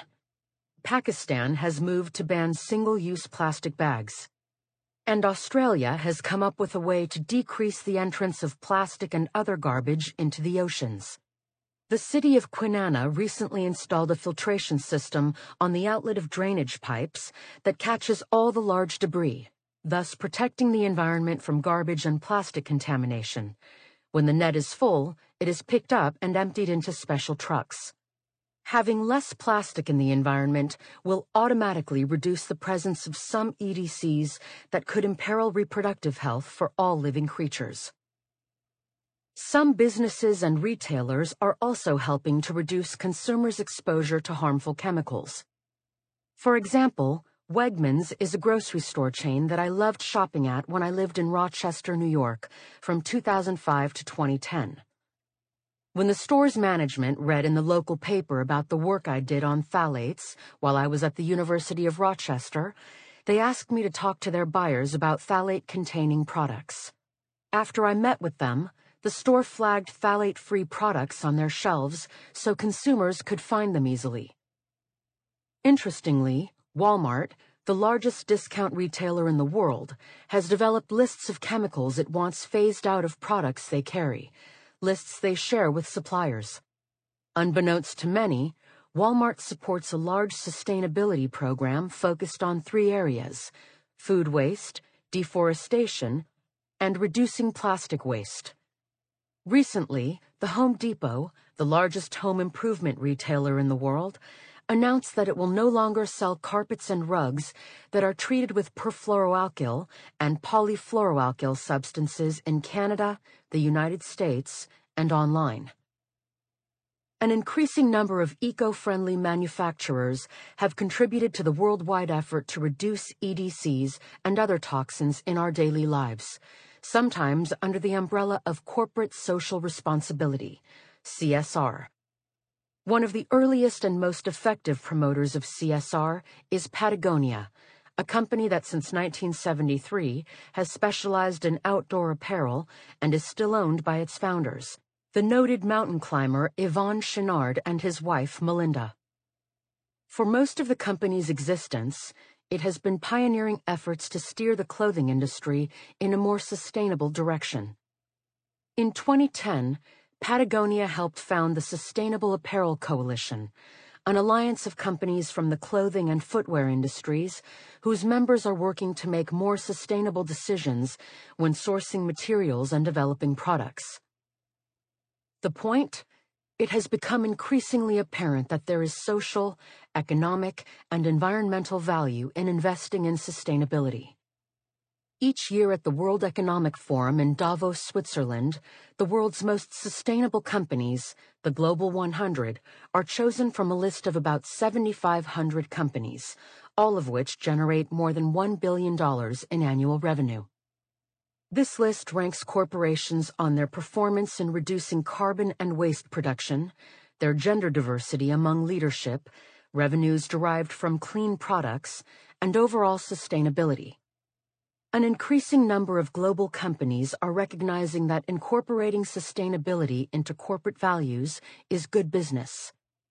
What's needed now is a broader recognition that sustainability must include the development of products that are not toxic, not hormonally active, and not bioaccumulative, meaning they don't accumulate in the tissues of a living organism. We, as consumers, should support sustainable product development and sustainable investing by companies with our spending habits. It's true that human beings created these toxic chemicals and unleashed them into the world. We also have the power to mitigate or reverse them. While we've started to make progress on this front, we need more initiatives like the ones you just heard about, and we need them to be implemented faster. It should be the government's responsibility to require pre-market testing of these chemicals and to monitor companies' compliance. Right now, the onus is on us as consumers to take the right steps to protect ourselves, but it shouldn't be. We need people around the world to cast their votes for leaders who will make it a priority to ban harmful chemicals and industrial practices that poison the planet. The status quo has persisted for too long, and it's endangering the reproductive health and survival of human beings and other species. The time to correct course is overdue, and more important now than ever. I see this as both a scientific and a moral imperative, because otherwise, we and other species could end up marching toward the brink of extinction or obsolescence. Conclusion. As science fiction writer Isaac Asimov noted, the saddest aspect of life right now is that science gathers knowledge faster than society gathers wisdom. Admittedly, he wasn't talking about EDCs, lifestyle habits, or reproductive health, but the quote is certainly relevant to these issues. As you've seen, numerous damaging forces are contributing to the dramatic decline in sperm counts in Western countries and the alarming rise in reproductive health problems in men and women. Many of these trends have occurred at approximately the same rate, 1% per year, which can hardly be a coincidence. We're not alone. These influences have also been poisoning other species and the ecosystems that we share. As a species, we're failing to propagate and repopulate ourselves, and we're hindering the ability of other species to do so.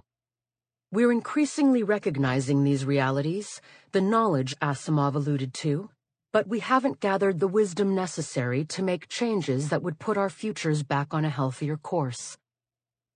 Consider this book a rallying cry for raising awareness about these issues. My hope is that you now feel inspired to take notice of the potentially harmful lifestyle and environmental influences in our modern world, and to take action in whatever ways you can to reverse, reduce, or counteract these damaging effects.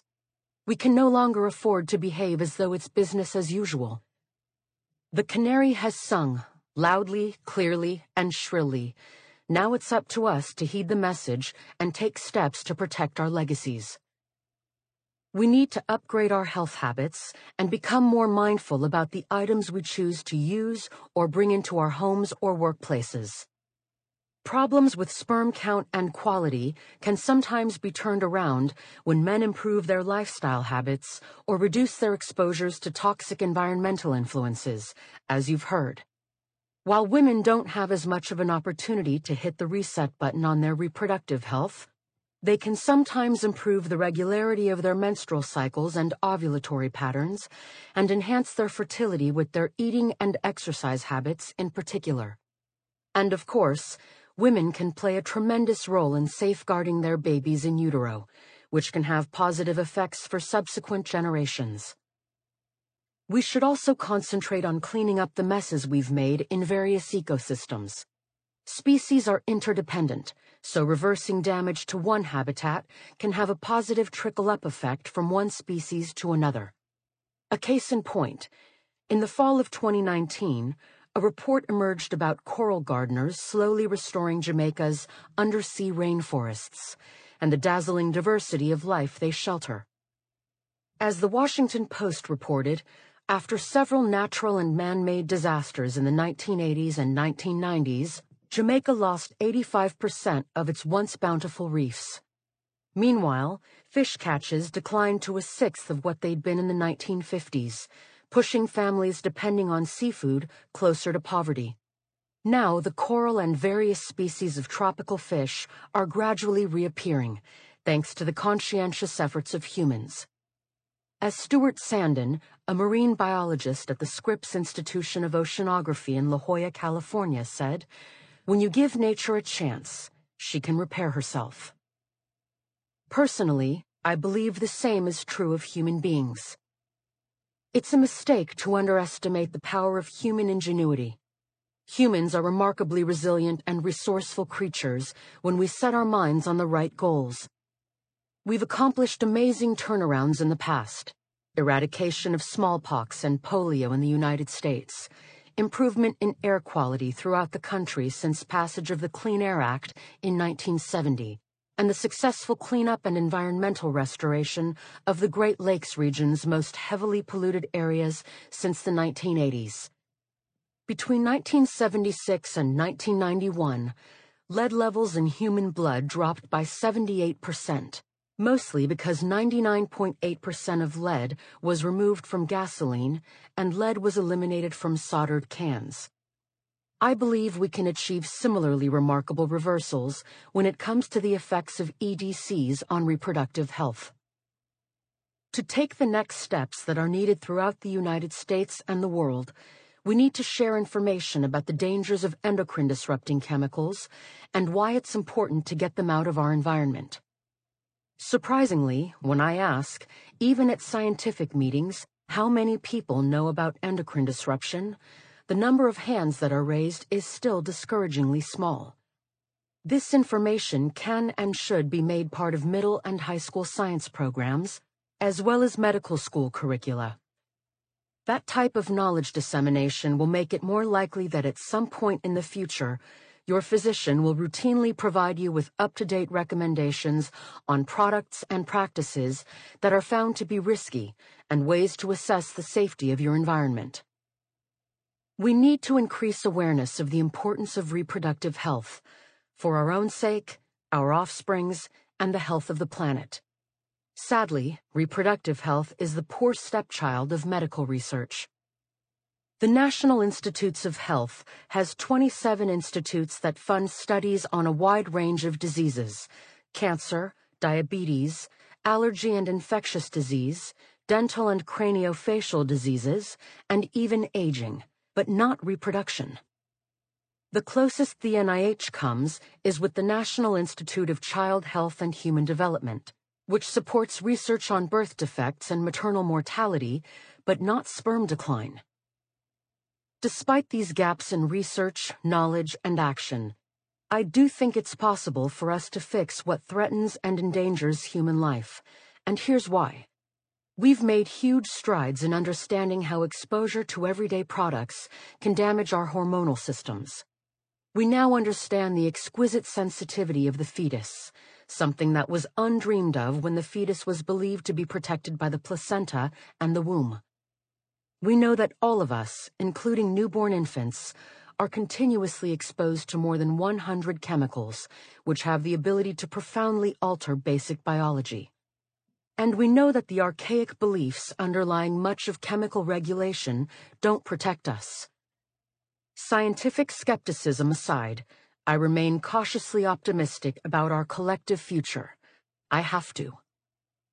I've spent most of my professional life trying to figure out how our environment can interfere with such basic functions as conceiving and delivering a healthy child, and how we can protect ourselves.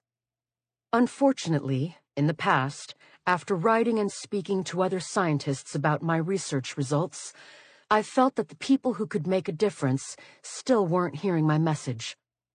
True, the unexpected tsunami of interest in my colleagues' and my 2017 sperm decline meta-analysis was encouraging. It felt to me that finally scientists, journalists, and the public were taking this threat seriously. But even a huge number of hits and citations can quickly be forgotten, as attention moves on to the next exciting scientific finding. The good news is, we're finally getting some of the answers we need to protect human reproductive health, as well as that of other species, which is why I've written this book. It's clear that first-generation chemicals that were produced after World War II haven't been good for our species or the health of the planet.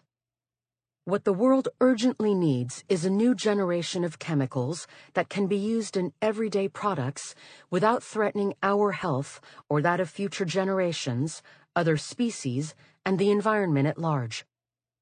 This is a watershed moment, a point at which we have enough data and sufficient motivation to make at least some changes that are necessary to stop that 1% effect from continuing, at least at the same rapid rate. But there are still plenty of unanswered questions. When I present the sperm decline data, I'm often asked, how long can this go on? Is it getting better or worse? Can sperm count recover? As a scientist and a statistician, I can't speculate, but I can look to the past for patterns. I'll be honest, right now I don't see signs of the decline leveling off. But I do think that a diminished sperm count can be restored. After all, men whose sperm were totally wiped out by DBCP went on to father children when they stopped working with the pesticide. That's encouraging evidence right there. By eliminating our exposure to other chemicals, I suspect similar reproductive recoveries can be made. Still, the ultimate question to me is, how can we limit or prevent risky exposures from previous generations from being passed on to the developing fetuses in future generations? What people can do about their own exposures is the relatively easy part. But how we could potentially limit the intergenerational effects is the stuff of future science.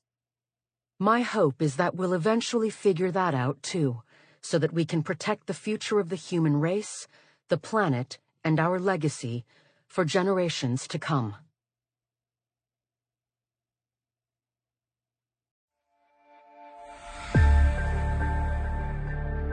Countdown. How our modern world is threatening sperm counts, altering male and female reproductive development, and imperiling the future of the human race. Was written by Shauna Swan, Ph.D., with Stacy Colino, and read by Cynthia Farrell. That is all she wrote. Shauna Swan, Countdown. New book next week. This one was a hoot, very constructive. Should teach it in school. She said that herself. Anyway, the number is 720-716-7300.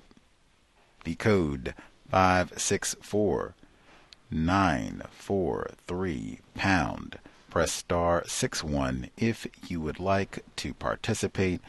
See folks who have their hands up. If we did not get to hear from you at all, I think there was one person who had a hand up we weren't able to get to during the first segment.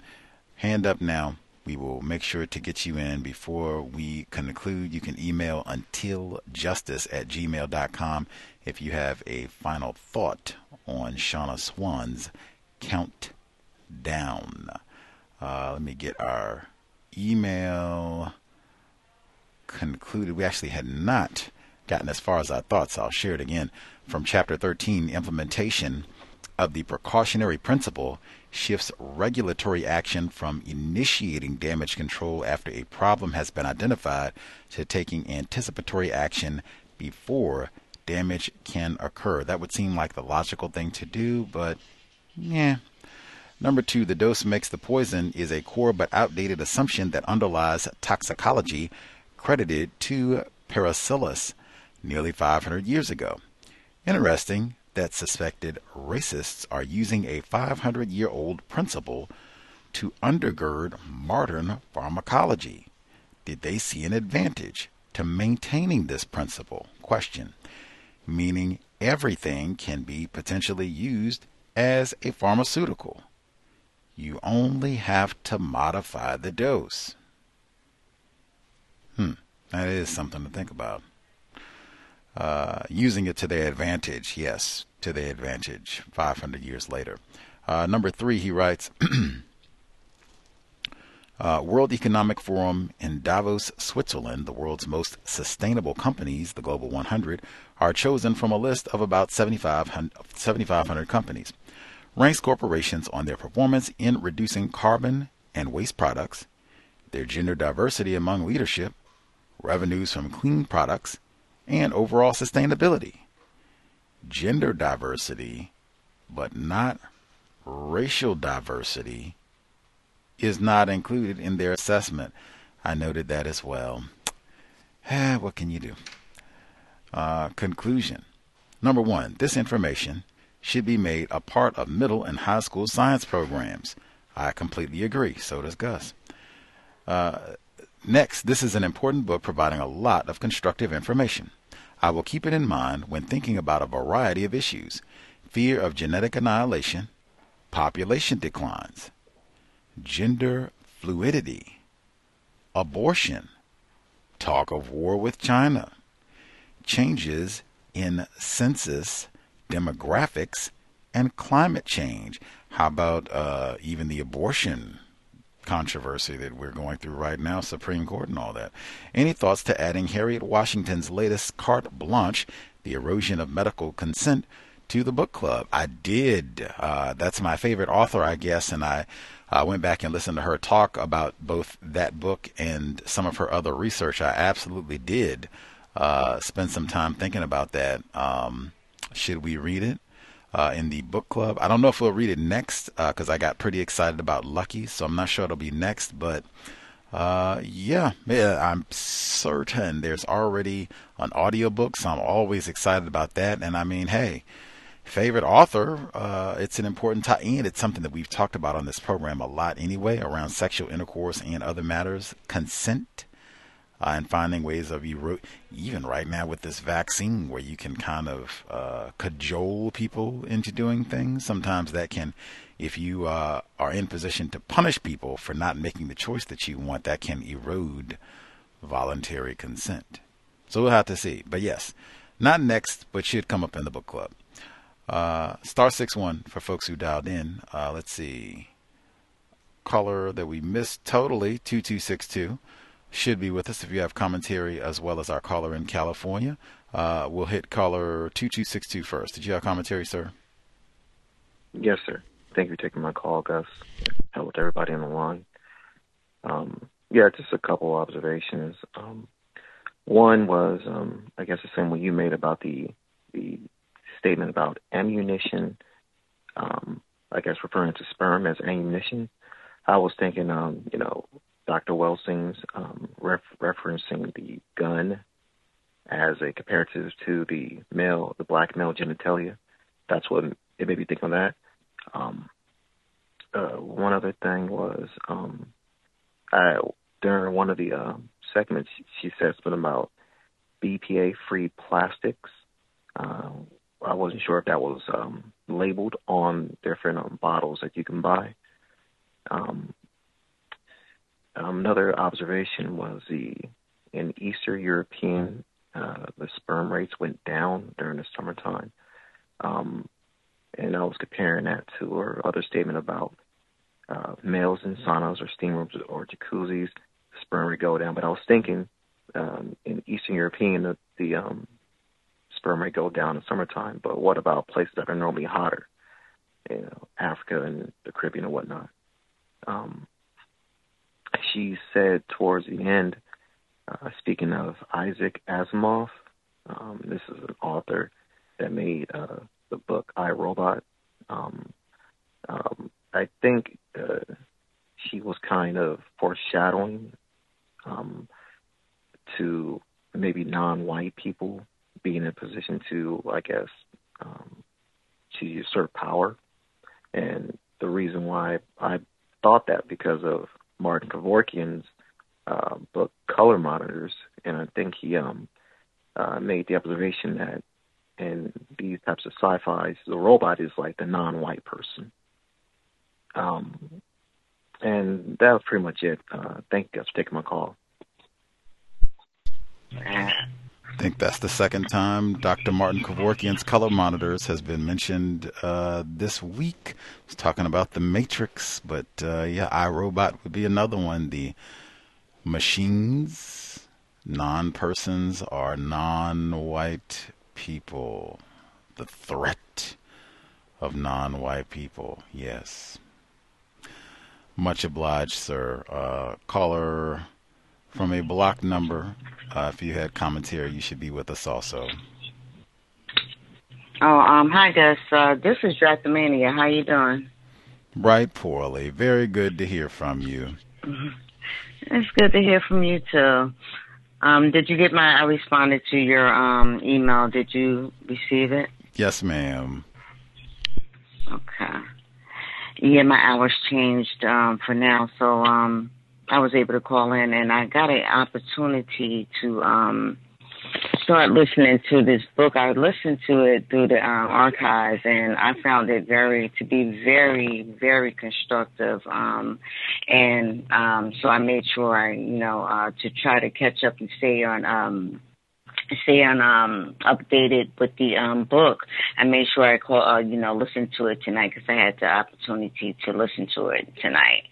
So what I wanted to say in regards to the book is that she discussed a lot about population control, basically the population of people, but she didn't say the specific people. And we, as you stated, we do know the people that population numbers are dropping is Caucasian people. White people or their numbers are dwindling. And what I was going to say is that what they're doing to try to counter this is now they have this big movement with the 2045. Like you say, they make plans 500 years ahead.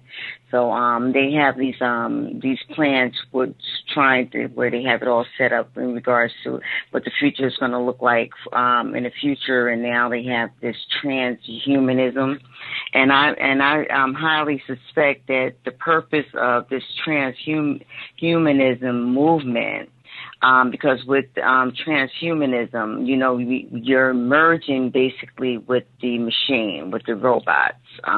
They're trying to make human beings a part of the machines, robots, and things like that. So I suspect that the reason why they're trying to do this whole transhumanism thing is because they're trying to find out a way to make you live forever, and these are some of the things that they're able to do with this technology. And I think the reason why they're doing this is because of their numbers dwindling. So if they are able to get rid of some of the population, the majority of the population, and merge you with machines or robots, whatever, that would, I think, counter the fact that their numbers are dwindling. That's just my opinion. That's what I suspect. I think this is why there's a push for all this, technology, and for them to go, because they're really pushing for this.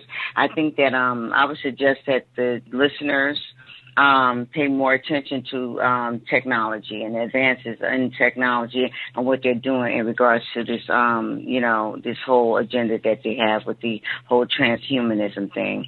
They have made phenomenal strides. You'll be surprised what they can do with this technology. They have this machine called a digital to biological machine where they can actually literally take your biometrics from your body, and they can send it over internet to show, they have all the information about you on the internet, and they have a machine that can actually photocopy your DNA or your DNA and make different, I don't know if it's like your cells of different body parts, but you need to look into that. It's called digital to biological converter. It's an actual machine that they have that can convert your biometrics, make a photocopy of it. Basically, it's like it's cloning your literal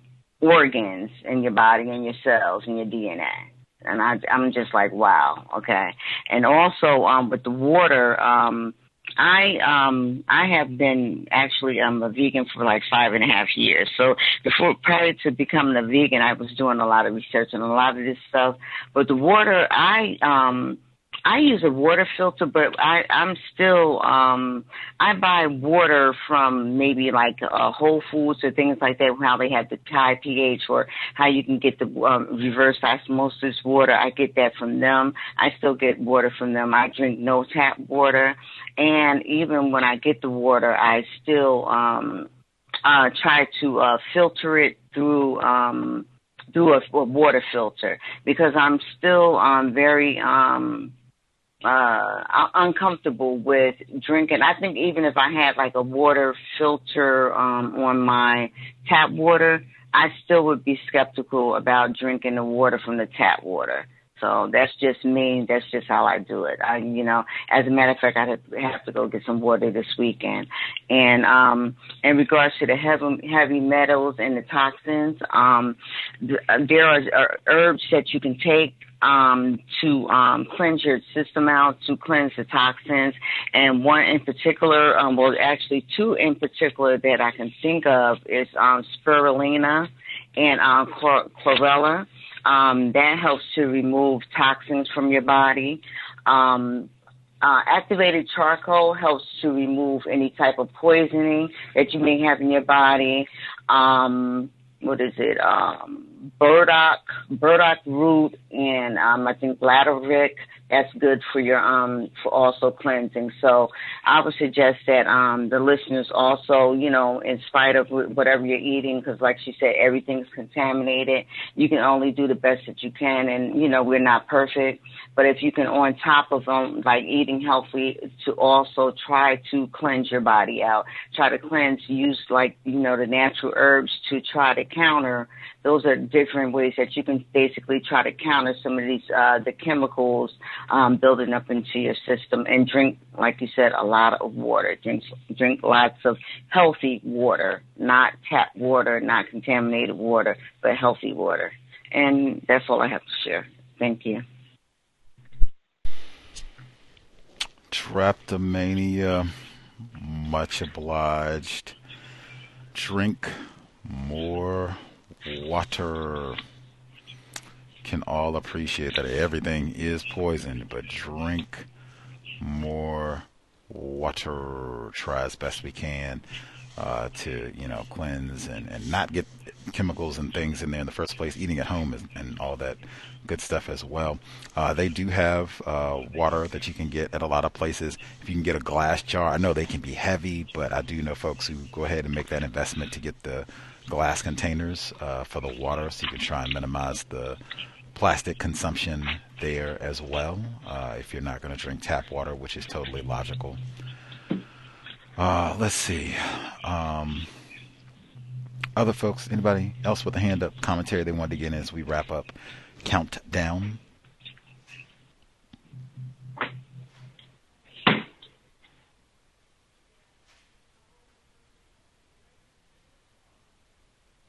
Everybody fine? We got everybody? Great. Let's see. I didn't have as many notes on the lower section or the last section. She says, it reminded me so much of Toni Morrison when she talked about they switch out some of the BPAs for a different chemical and it ends up being just as bad or worse. The Bluest Eye, where she says change without improvement, came to my mind immediately. Oh, and I think the caller who was asking about the BPAs, if you go to purchase like a water bottle or whatever it is, plastic, sometimes it will say, often that'll be a major selling point if it's BPA free. They'll say that. Like I've seen water bottles and other products where they'll have that printed, and that'll be a big part of their selling point, that, you know, no chemicals, they're supposed to be green, that type of a thing.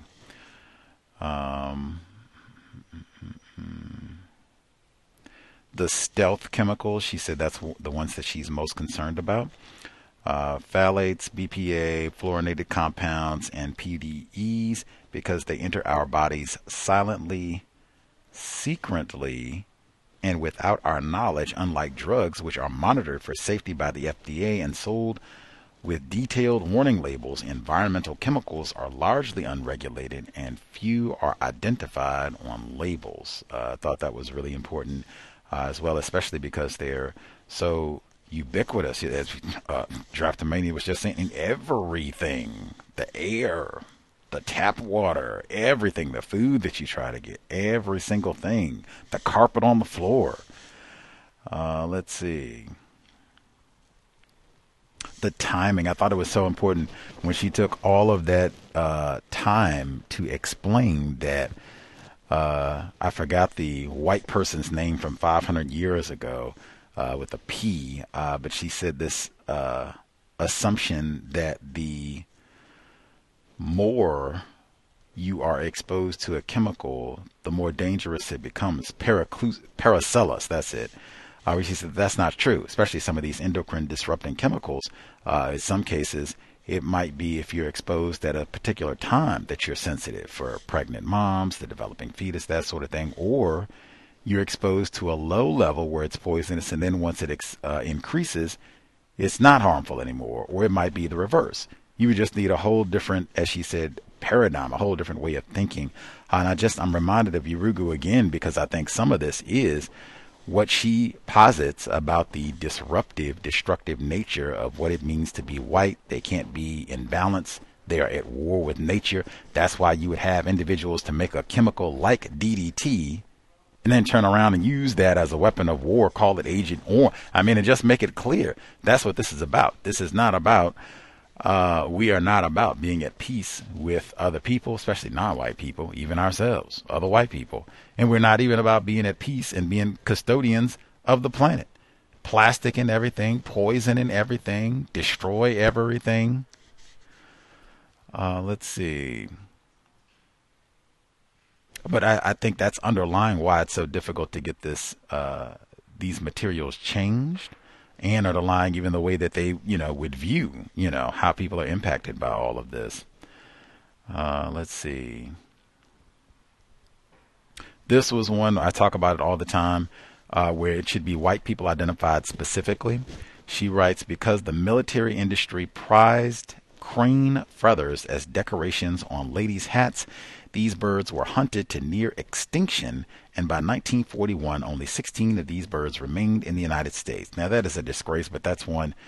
White ladies, I don't think in 1941, this is the tacky time they'll use the phrase in Jim Crow South.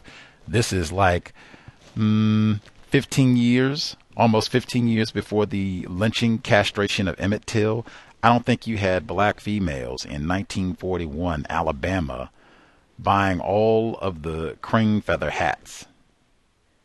I could be wrong. Maybe we got anybody here. If you have a great grandparent or someone, if they got any pictures in the family photo album, and they got like racks of them, they got 15. They got a different color for each outfit. You know what I'm saying? If they got that, let us know. But I think this is white ladies nearly killed all the crane to accumulate all the crane feathers. nearly killed all of the, what type of bird is this? I guess they're crane birds. Let's see.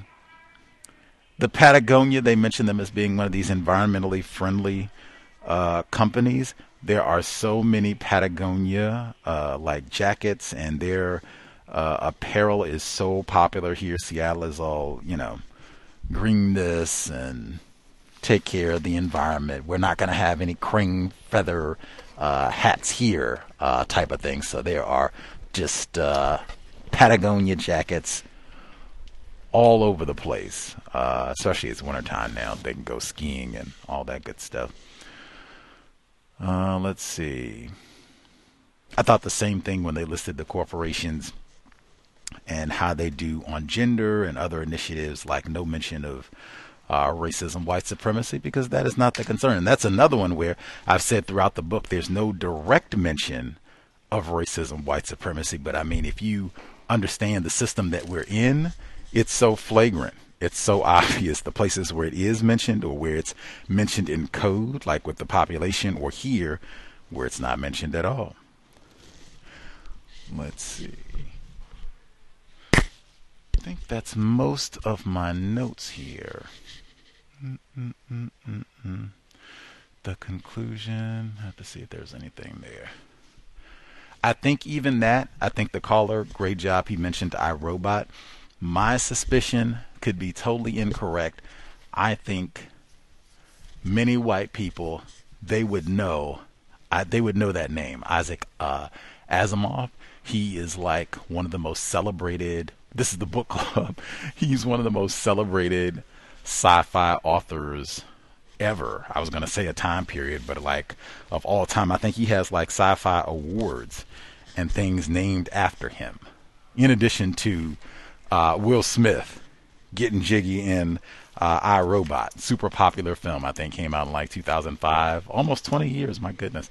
But super popular film. I think, and then the listener, so astute, he mentioned Dr. Kevorkian. I think typical individual classified as white, they would do their brain computer would deconstruct all of that. Even in this book, talking about population and white genetic annihilation and fertility numbers, I think the typical white person, I think, would catch that like, Asimov, iRobot, the threat, non-white genetic annihilation again. And the robots are going to take over, and the robots are supposed to serve us. The machines, they're supposed to be doing our bidding, as opposed to that they're taking over and, threatening to wipe us out. I think they would, especially to have that be in the conclusion, like that's something that you would be kind of taking away at the conclusion of the text.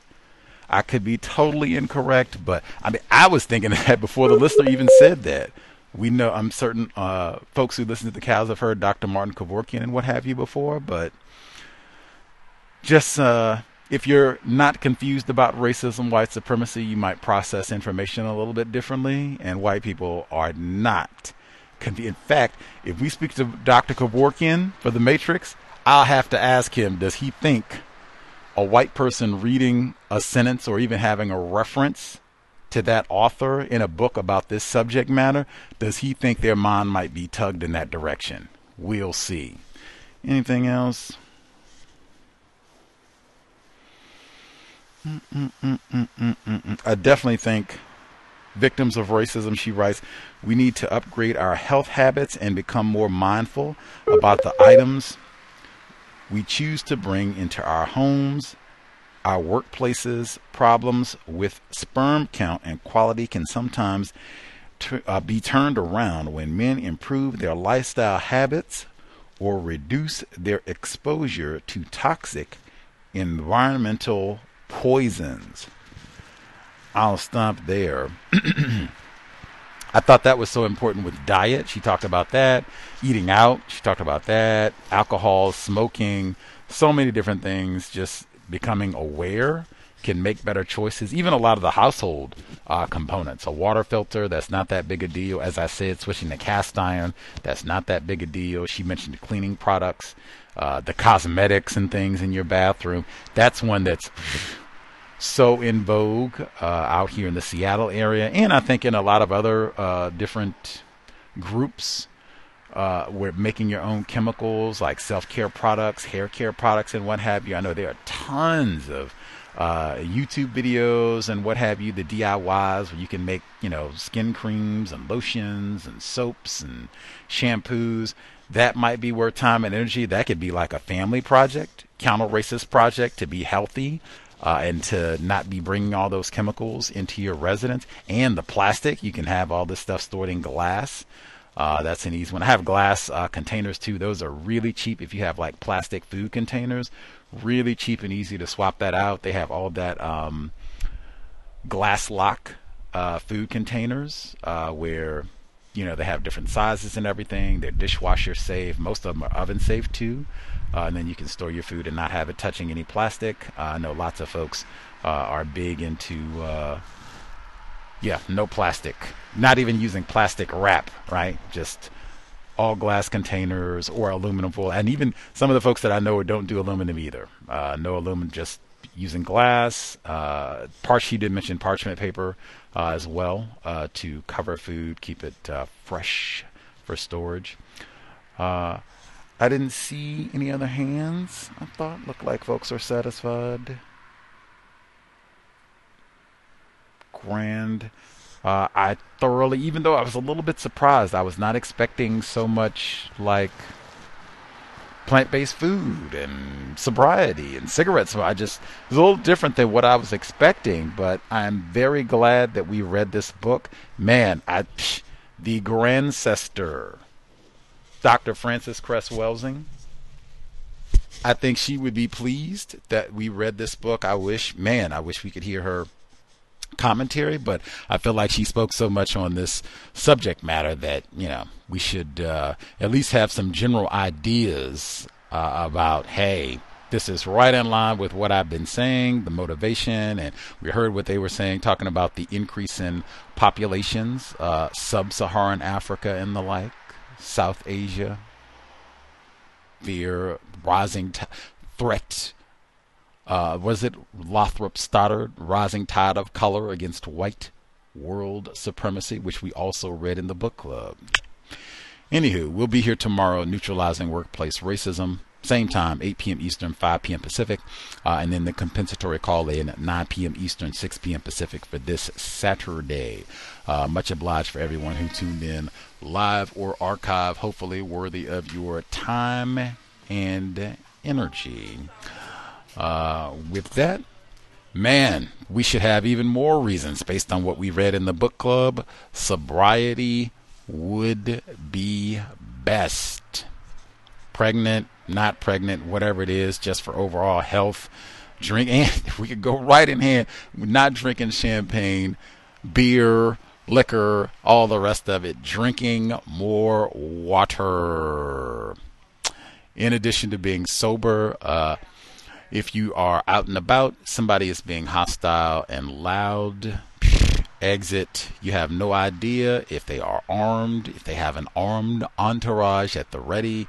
If you didn't leave your residence prepared to kill and die immediately, exit. Call enforcement officials if you need to as you are exiting the premises. All of that said, if you're going to be driving, you're sober, you're buckled up, you are not on the mobile phone. We need all of our attention to be paying, just being mindful about what's happening around us. All of that said, Creator, we ask that you help us remain patient with other black people, victims of white supremacy. We ask that you help us remain patient with ourselves. Remind us to demonstrate the highest levels of black self-respect at all times, in all places, each and every time we are in contact with another black person. It has been time. Replace white supremacy with justice immediately. Cows signing out. Thanks all. for tuning in. Nigga, you so brainwashed. I'm a victim, brother. Problem. You're a victim. I'm a victim of 400 years of conditioning. Shut up. The man has programmed my conditioning. Mm-hmm. Even my conditioning has been conditioned.